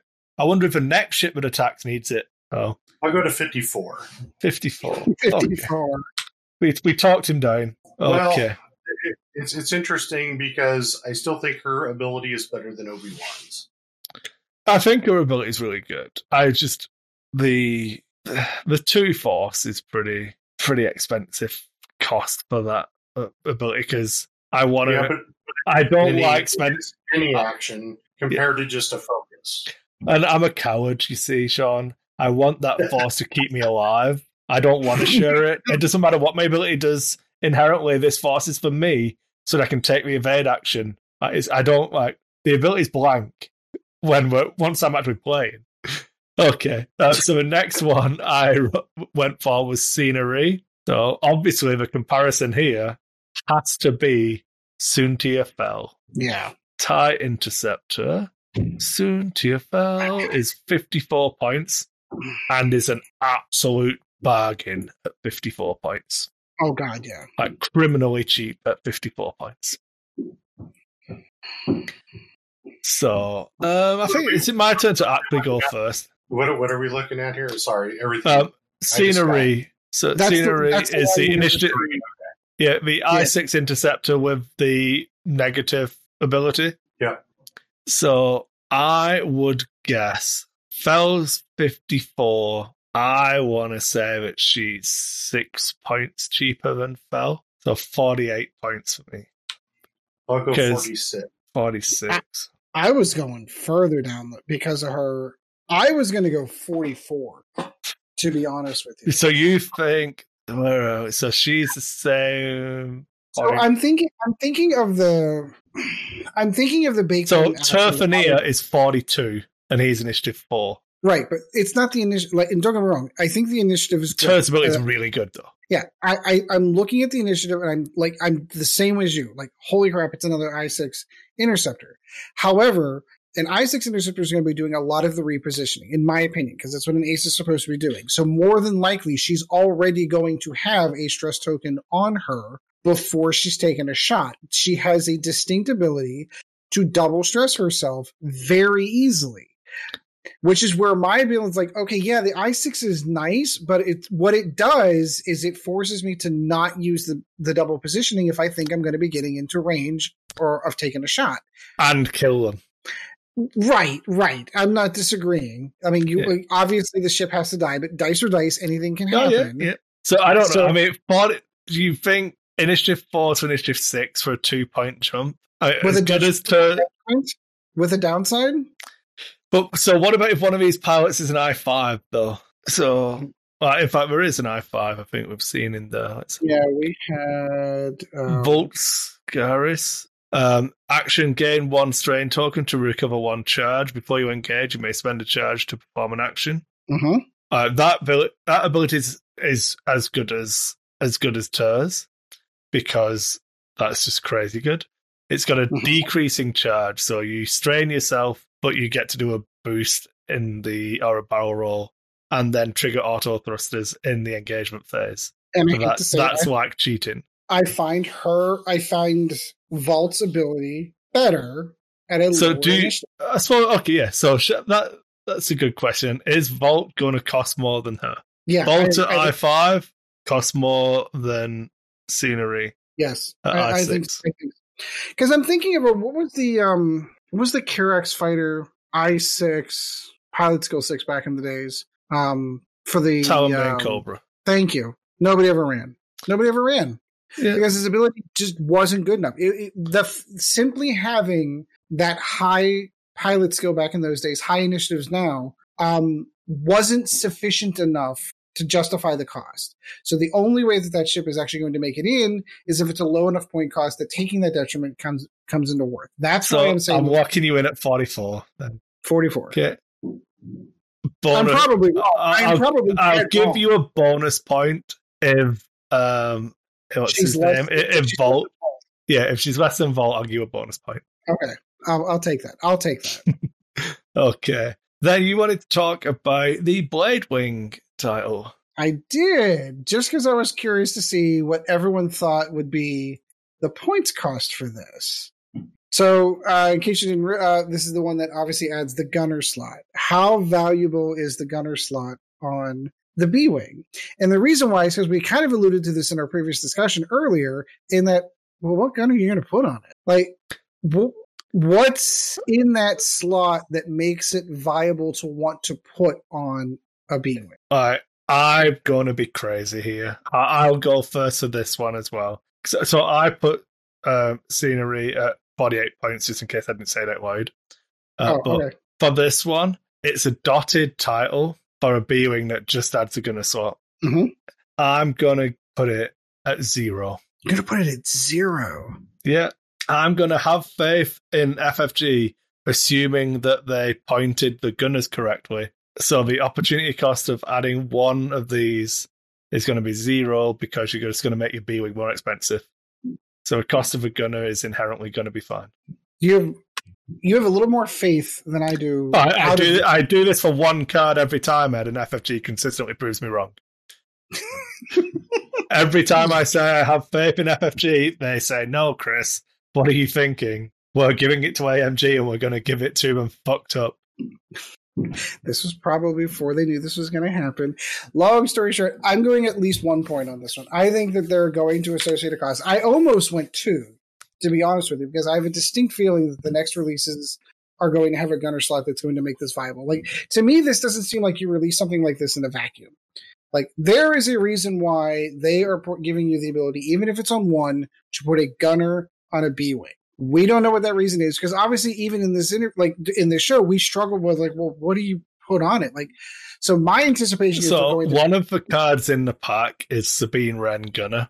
After you perform a special attack, you may choose a number of friendly ships at range 0 to 3 of a defender, up to the number of damage cards dealt, to To a defender during the attack, each chosen ship may remove 1 strain or stress token.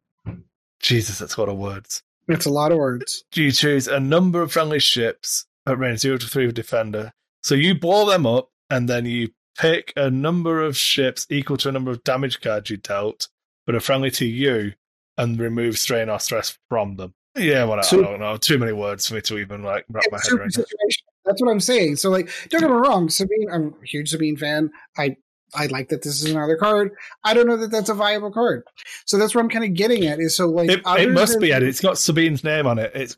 It's got to be sleeper broken in some way because it's a Sabine card, so it has to ruin the game. Like they did it for Imperial Assault, we did it for Legion, X-Wing. Every game they bring Sabine into breaks. So this card has to be broken in some way. I just haven't figured it out yet. So, like I said, I'm going to go with 1 point. I think that it is a precursor. And again, I have no advanced knowledge. I honestly don't know. I think it's a precursor for something else. Something else is going to fit into that slot. And we're going to be like, oh, the prototype. And then it's going to be Hera with a prototype and XY. So what you're saying is B6 Blade Wing is the new Deadeye. It's just sitting there waiting. Yes. Waiting for a Jump Master to come out. And then it's going to screw you. And and then everyone's gonna be like, "Oh, this is the perfect upgrade for this." I think it's a DOA until there's a gunner slot that makes it viable. Yeah. Sean, who you gotta? Oh, I'm gonna play fast and loose and go 2. So you're gonna take Ed's initial one. Yeah. Okay. I think Ed is onto something, but we'll see. I mean. If I could go a -2, I would, but I don't think that'll happen. Because right now, like I said, it is DOA. This is looking at all the gunners that you can have. Ezra Han. There's just not. I don't know.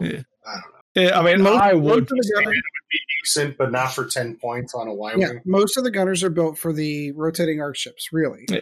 I would put Ezra on it just to get the Force and access to Maul later somewhere else. But is it worth 12 though? That's why if it's 0, I'll put Ezra on. Well, if you're going to put him on a 0, you're going to put him on a 1. I mean, I will, but I'll feel bad about it then. It's a 12-point tax to give you access to Maul. Right. It's just another free 12 points for you to get. Purple numbers are almost as good as big orange numbers. Okay. Okay, speaking of purple numbers, we have Kanan in the Hawk. Oh boy, where do we put Kanan? I think it's Ed's turn to go first. No, Sean's turn to go first. I went. You made me go first. Yeah. Well, I volunteered because I really wanted to talk about Vader, so I'm okay with it. Yeah. I don't know. Is the Hawk a viable ship? That's my question. They live and die. Scum Hawks, especially, are viable, but they live and die by their abilities. The most expensive one is Pablo at 40 points, is it? 40 points, good call. Torquil Mux is pretty good too. But Torquil should be the best one. Torquil is such a obnoxious. Torquil some of the worst feels Badman X-Wing was Torquil in a Dira Renthal Swarm or whatever her name was. And you just go, oh, look at all my crappy initiative ones. What was it? It was the tugboats, the quad jumpers. Mm-hmm. So you'd run quad jumpers, Dira, and Torquil, and then you'd jam into people, tractor beam them down, then go, oh, by the way, you're initiative 0 now, so all my initiative 1 ships are going to shoot you. You've got 0 agility because we tractor beamed you to death. And we get rerolls on our attacks, so screw you, buddy. I hope you enjoyed playing. The joys of early 2.0. Well, yeah, Pablo is good because he steals your shit. But yeah, I think Kanan's better than Pablo. Yeah, I think so. Stealing a token compared to removing an attack die. Better. I think so, yeah. I'm on board with that. I think stealing a token is better because you're taking and gaining. True. I'm going to say 38. 38. Yeah. So he is one initiative less as well, because he's initiative 3 compared to initiative 4. So. Oh, is it? Okay. Yeah, it's Dace, isn't it? It's a high initiative one. Oh yeah, no, and he's also one of the lowest. He's right above the Spice Runner for. Yeah, so Dace is It's the Ion guy, isn't he? Yeah, he's the I4, but scratch that. I'm going to go 40. I think you'll be at the same because of the force. Yeah. Did you want me to go next, Ed? I was going to say I was going to go because of the Force token, the Force token alone. I'm going to say the Force token's worth 2 points, and I was going to go 42. Well, I'm going to split the difference and go 41 because I just wanted to. I think Kanan's the best Hawk. Yeah, I agree. So I only need a point to make him a best Hawk. So I'll just add a point on and go from there. Yeah, no, I agree. And the last one, which I know I feel stupid because my list didn't work, was Cutthroat, because I wanted to guess that it was going to be a point. So I'm just going to put my 1 point in and pretend that my list wasn't illegal. I mean, if it's only illegal if a judge checks it, it's fine. That's not true, kids. Don't listen to him. But yeah, I think it's going to be 1 point, and I get to take Cutthroat and everything. It'd be fine. Deadman Switch is what? 2? So remember, you can't recharge Deadman Switch because you're dead. No, I know that. Where is it? Deadman Switch. 2 points, yeah. See, because when I read that card, that's sort of the same ball field that I put that in. With something very similar. Where would I put that? I think, I'm not going to lie, this was a giant trap for me to just say it's only going to be 1 point. So I think it is 1 point. But because I think all of those are pretty bad, and I think they're all a point. But the problem, all right, so here's the problem. I'm not going to keep talking because then I might convince you to not hang yourselves with the noose I'm giving you, Well, no, so here's the catch: is these usually? I mean, we've had one exception, I think, but these point ones usually come down to like 1 or 2 points. If I guess the same points that you do, I gain no ground on this. If I'm right and it's 1 point over, I gain 1. If I'm wrong, I lose 1. The whole time, I have to stick with my original. The whole time, the whole way through this, as we look through each of these, we all said 1 point, 1 point, 1 point for each of these, because that's pretty much all they're worth. And I have to push through with that same mentality. I just wish you hadn't said 1. Closest we are, other than this one, is Kanan. We're all pretty close. Blade Wing. Vader, we've got a good spread. So Vader, Ahsoka. Vader's going to win it or lose it in this picture. Basically. Okay, Sean. Points cost for Cutthroat. What did Ed go? We both went 1 point. I'll be the outlier. I'll go 2. Oh. You're braver than I am. I feel like I'm going to lose this by 1 or 2 points. That's why I didn't do it. Okay, so that's everything. We had 6 of them. So again, whoever wins, we donate the Patreon money from this episode to charity, and the winner gets to pick the type of charity it goes to. Oh, there we go.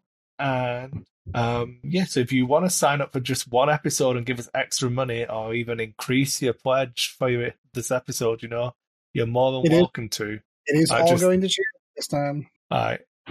Oh, I mean, screw it. If you want to send money, I'll set someone up to shoot us the message and we'll sort it out. But that's what this one is going to go towards.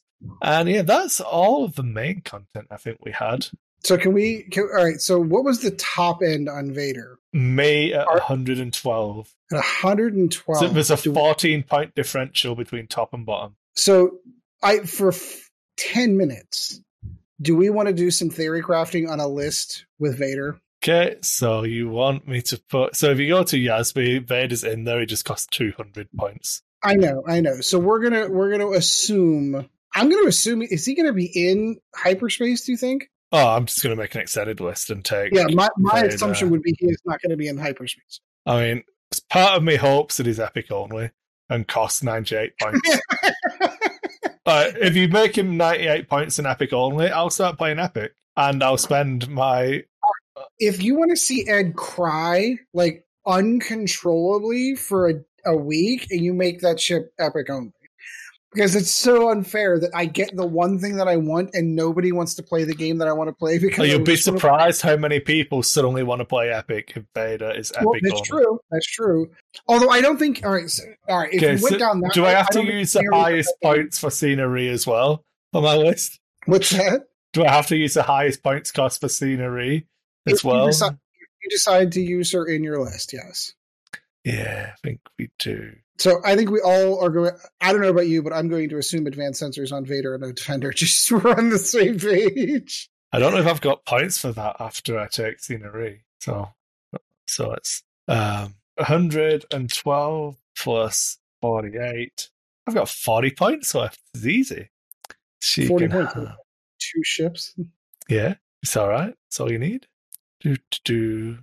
I think she would like to have. I don't know. Does she even need anything? She's literally just there to be a second I6.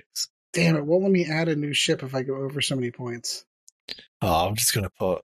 Yeah, she can have hull upgrade and shield upgrade. Wait, what's going on here? Why can't I? Oh, right, because I'm an idiot. That's why.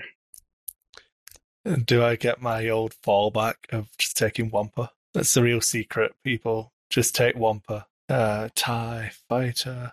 Oh god, can I do this? Oh, can it be done? 28. No, I can't take Wampa, so I would only have.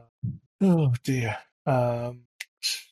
So yeah, be points over if that's correct. So drop down to how many points is the cheapest? Oh, it's even more. Okay, change of plan. I'm gonna go with Vader and then low initiative garbage. Oh, this could be fun.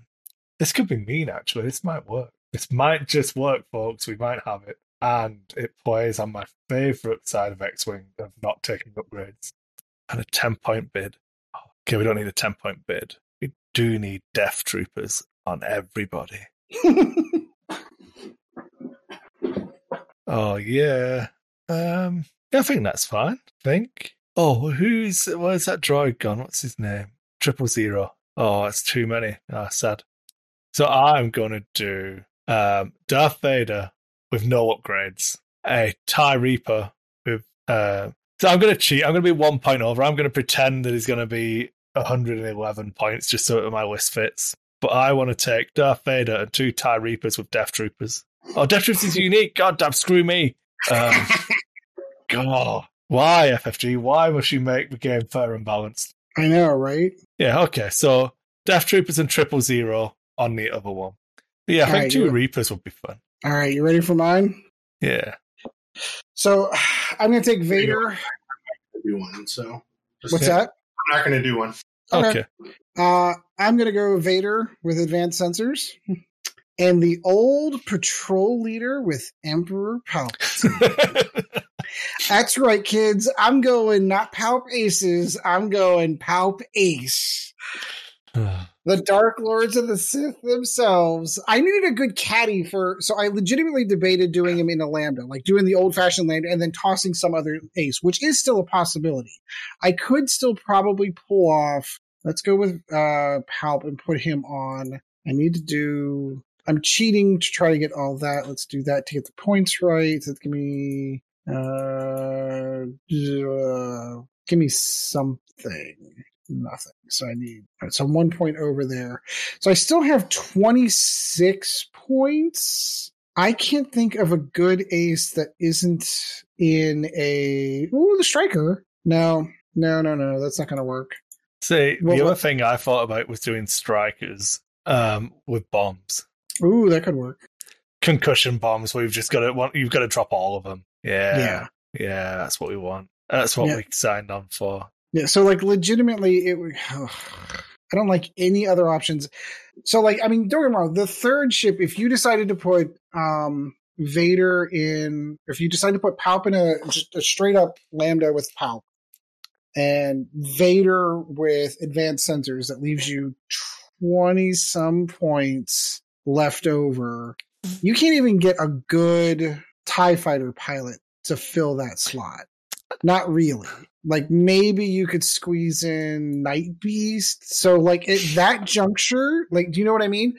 So like, sure, you can go the Lambda route, but I would rather go with the patrol leader. Give him a little bit of oomph behind it. He's got a 4-star gun. You've got Palp on the board, and then by the way, Vader.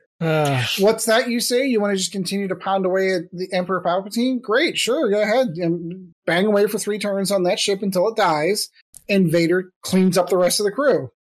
I think if I was going to advance senses Vader, I would definitely want numbers. So I think I'd have to go cheap. And I think if I'm going to run a 2-ship list, I don't put anything on Vader, and I use it to pimp out the other ship. But with Decimate, I don't know. The Decimate's a solid call, I think, because it's a big target that people will go for. It's exactly what I'm thinking. I don't think you do enough damage with 2 ships, if I'm being 100% honest. And this is talking about playing actual X-Wing, not playing tournament. This is talking about playing X-Wing in good faith. So 90% of the games we're going to see played on kitchen tables and stuff like that. Mm-hmm. You're just going to lose Vader too quickly and not do enough damage. So I think you need more ships. So you're thinking more like a Vader and a mini swarm kind of thing? I think so. I like the idea of the 2... what did I say? Reapers. 2 Reapers seems really fun. Well, if you go with the mini swarm, there you go.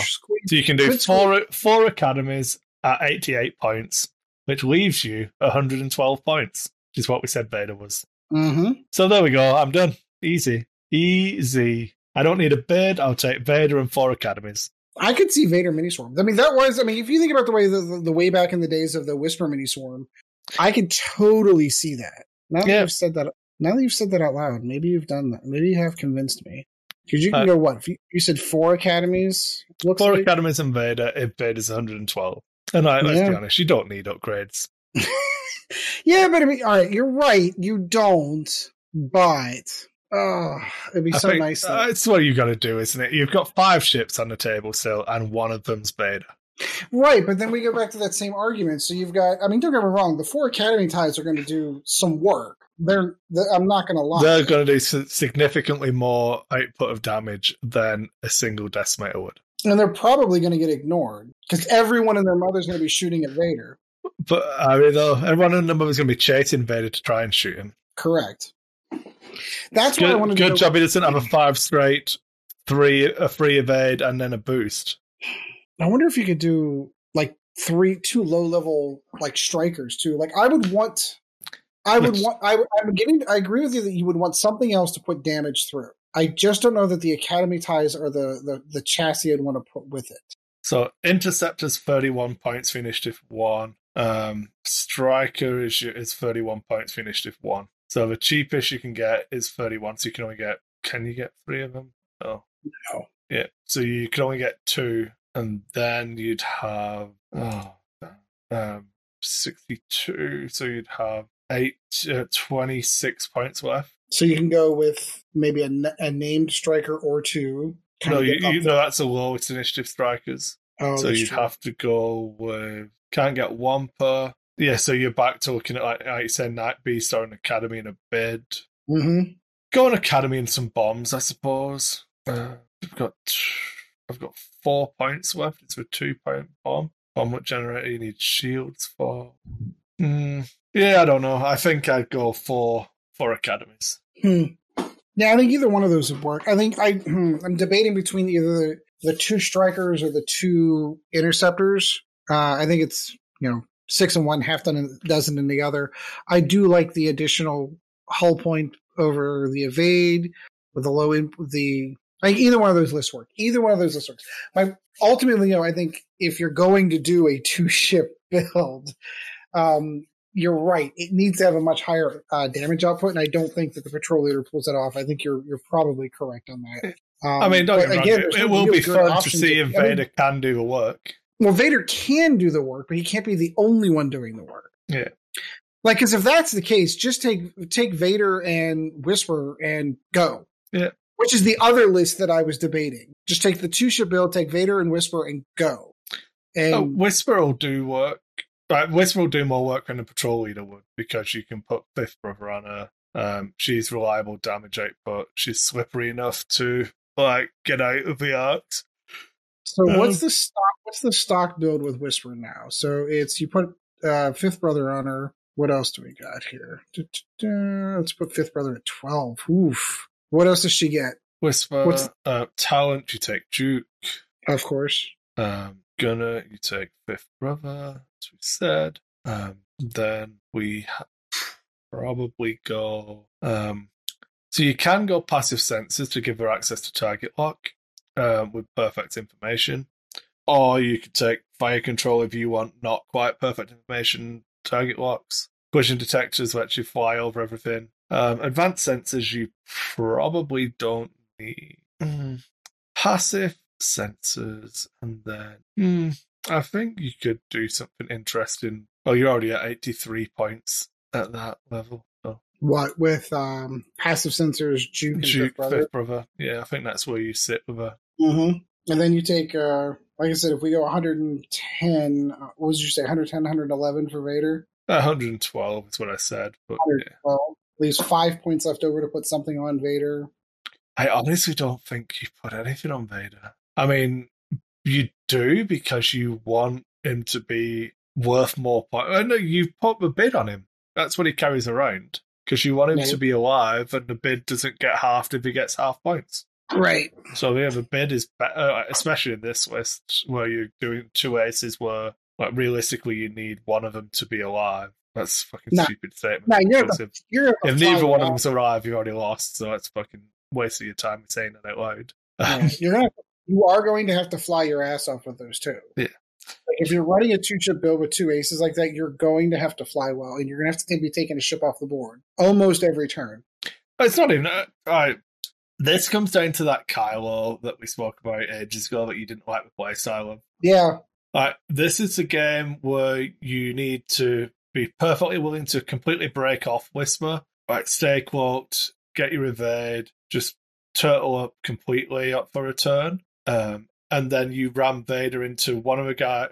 You're fighting against a 4-ship list. We're going to spread arcs to try and catch one of your ships. So you need to break that ship completely out. You ram into one of them so it doesn't get to shoot you. You do 100% damage to one that can shoot you, hopefully kill it off. Mm-hmm. You know, it's all that kind of stuff. Yeah, it's far too much brain power for me to want to put into a game of X-Men.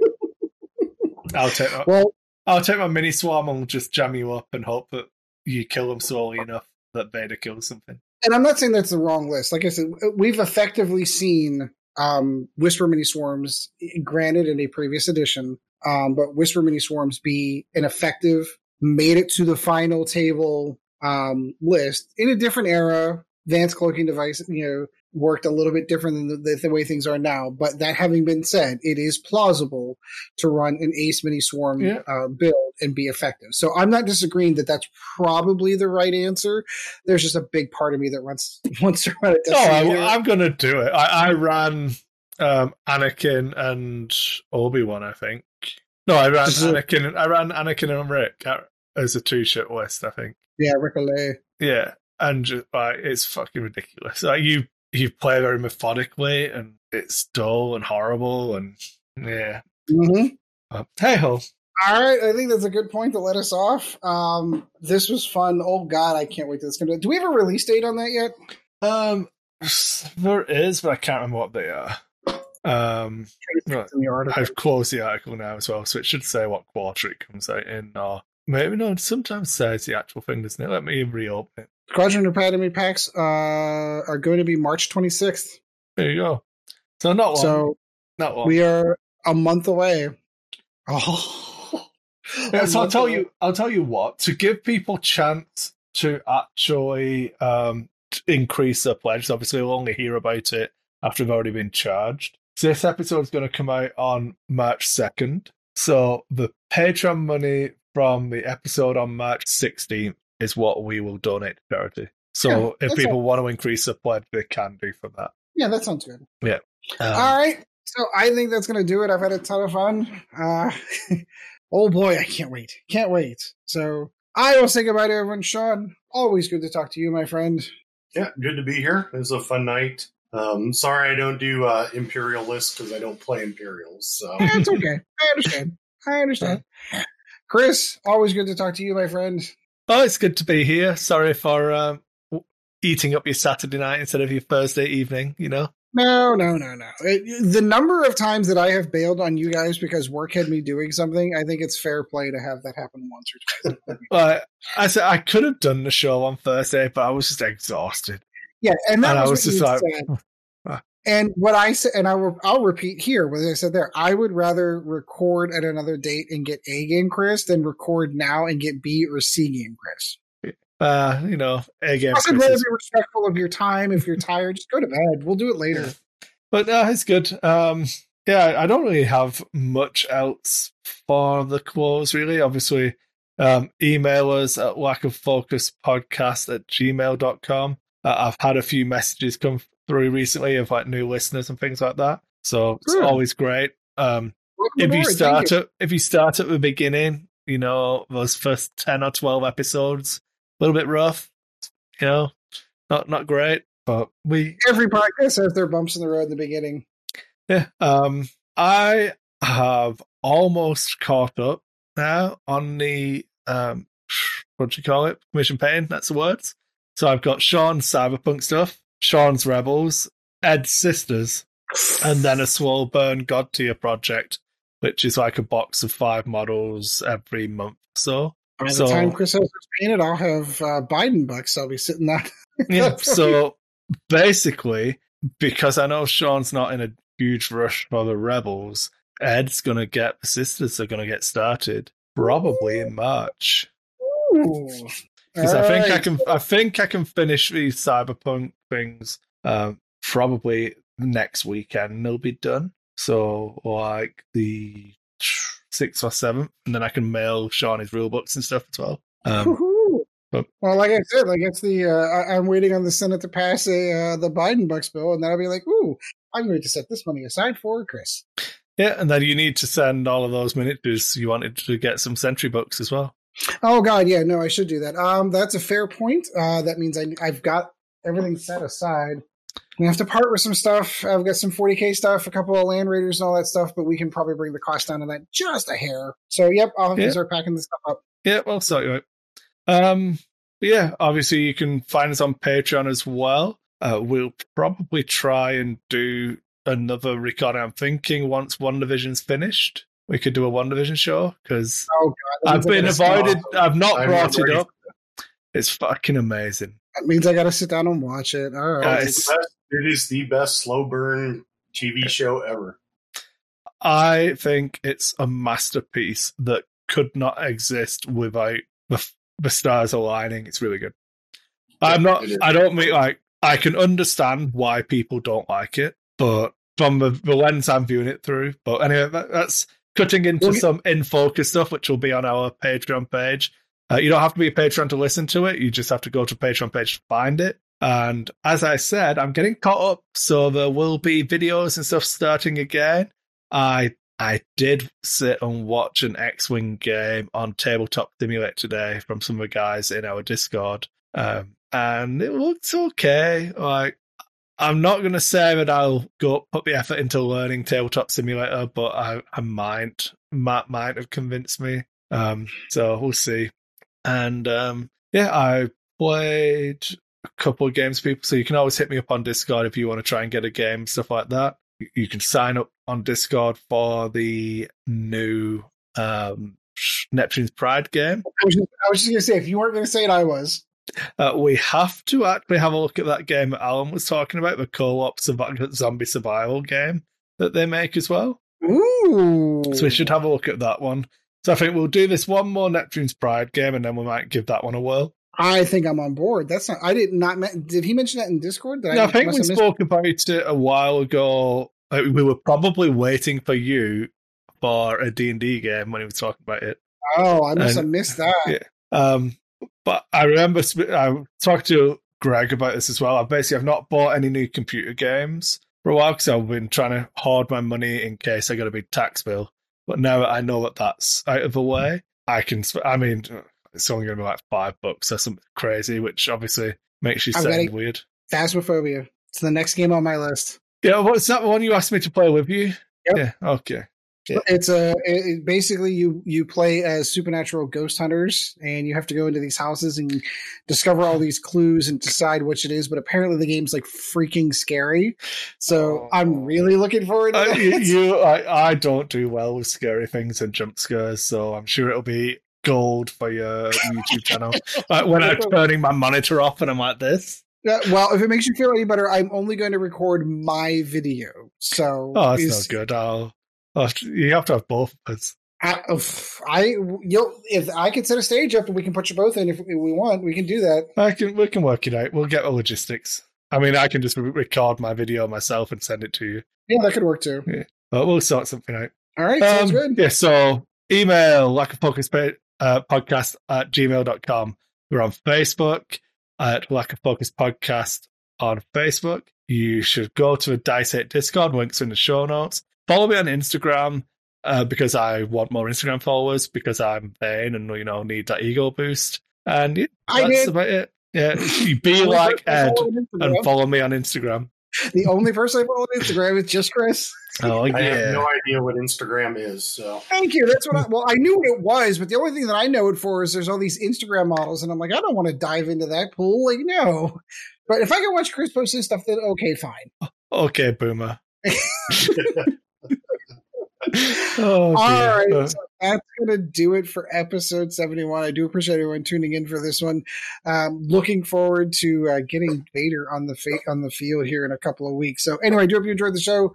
Let us know. Like I said, I'm really looking forward I want to hear what the zombie survival game is. I can't wait for that one. So I guess we'll talk about that one later. Anyway, hope you enjoyed the show. And as always, guys, fly casual.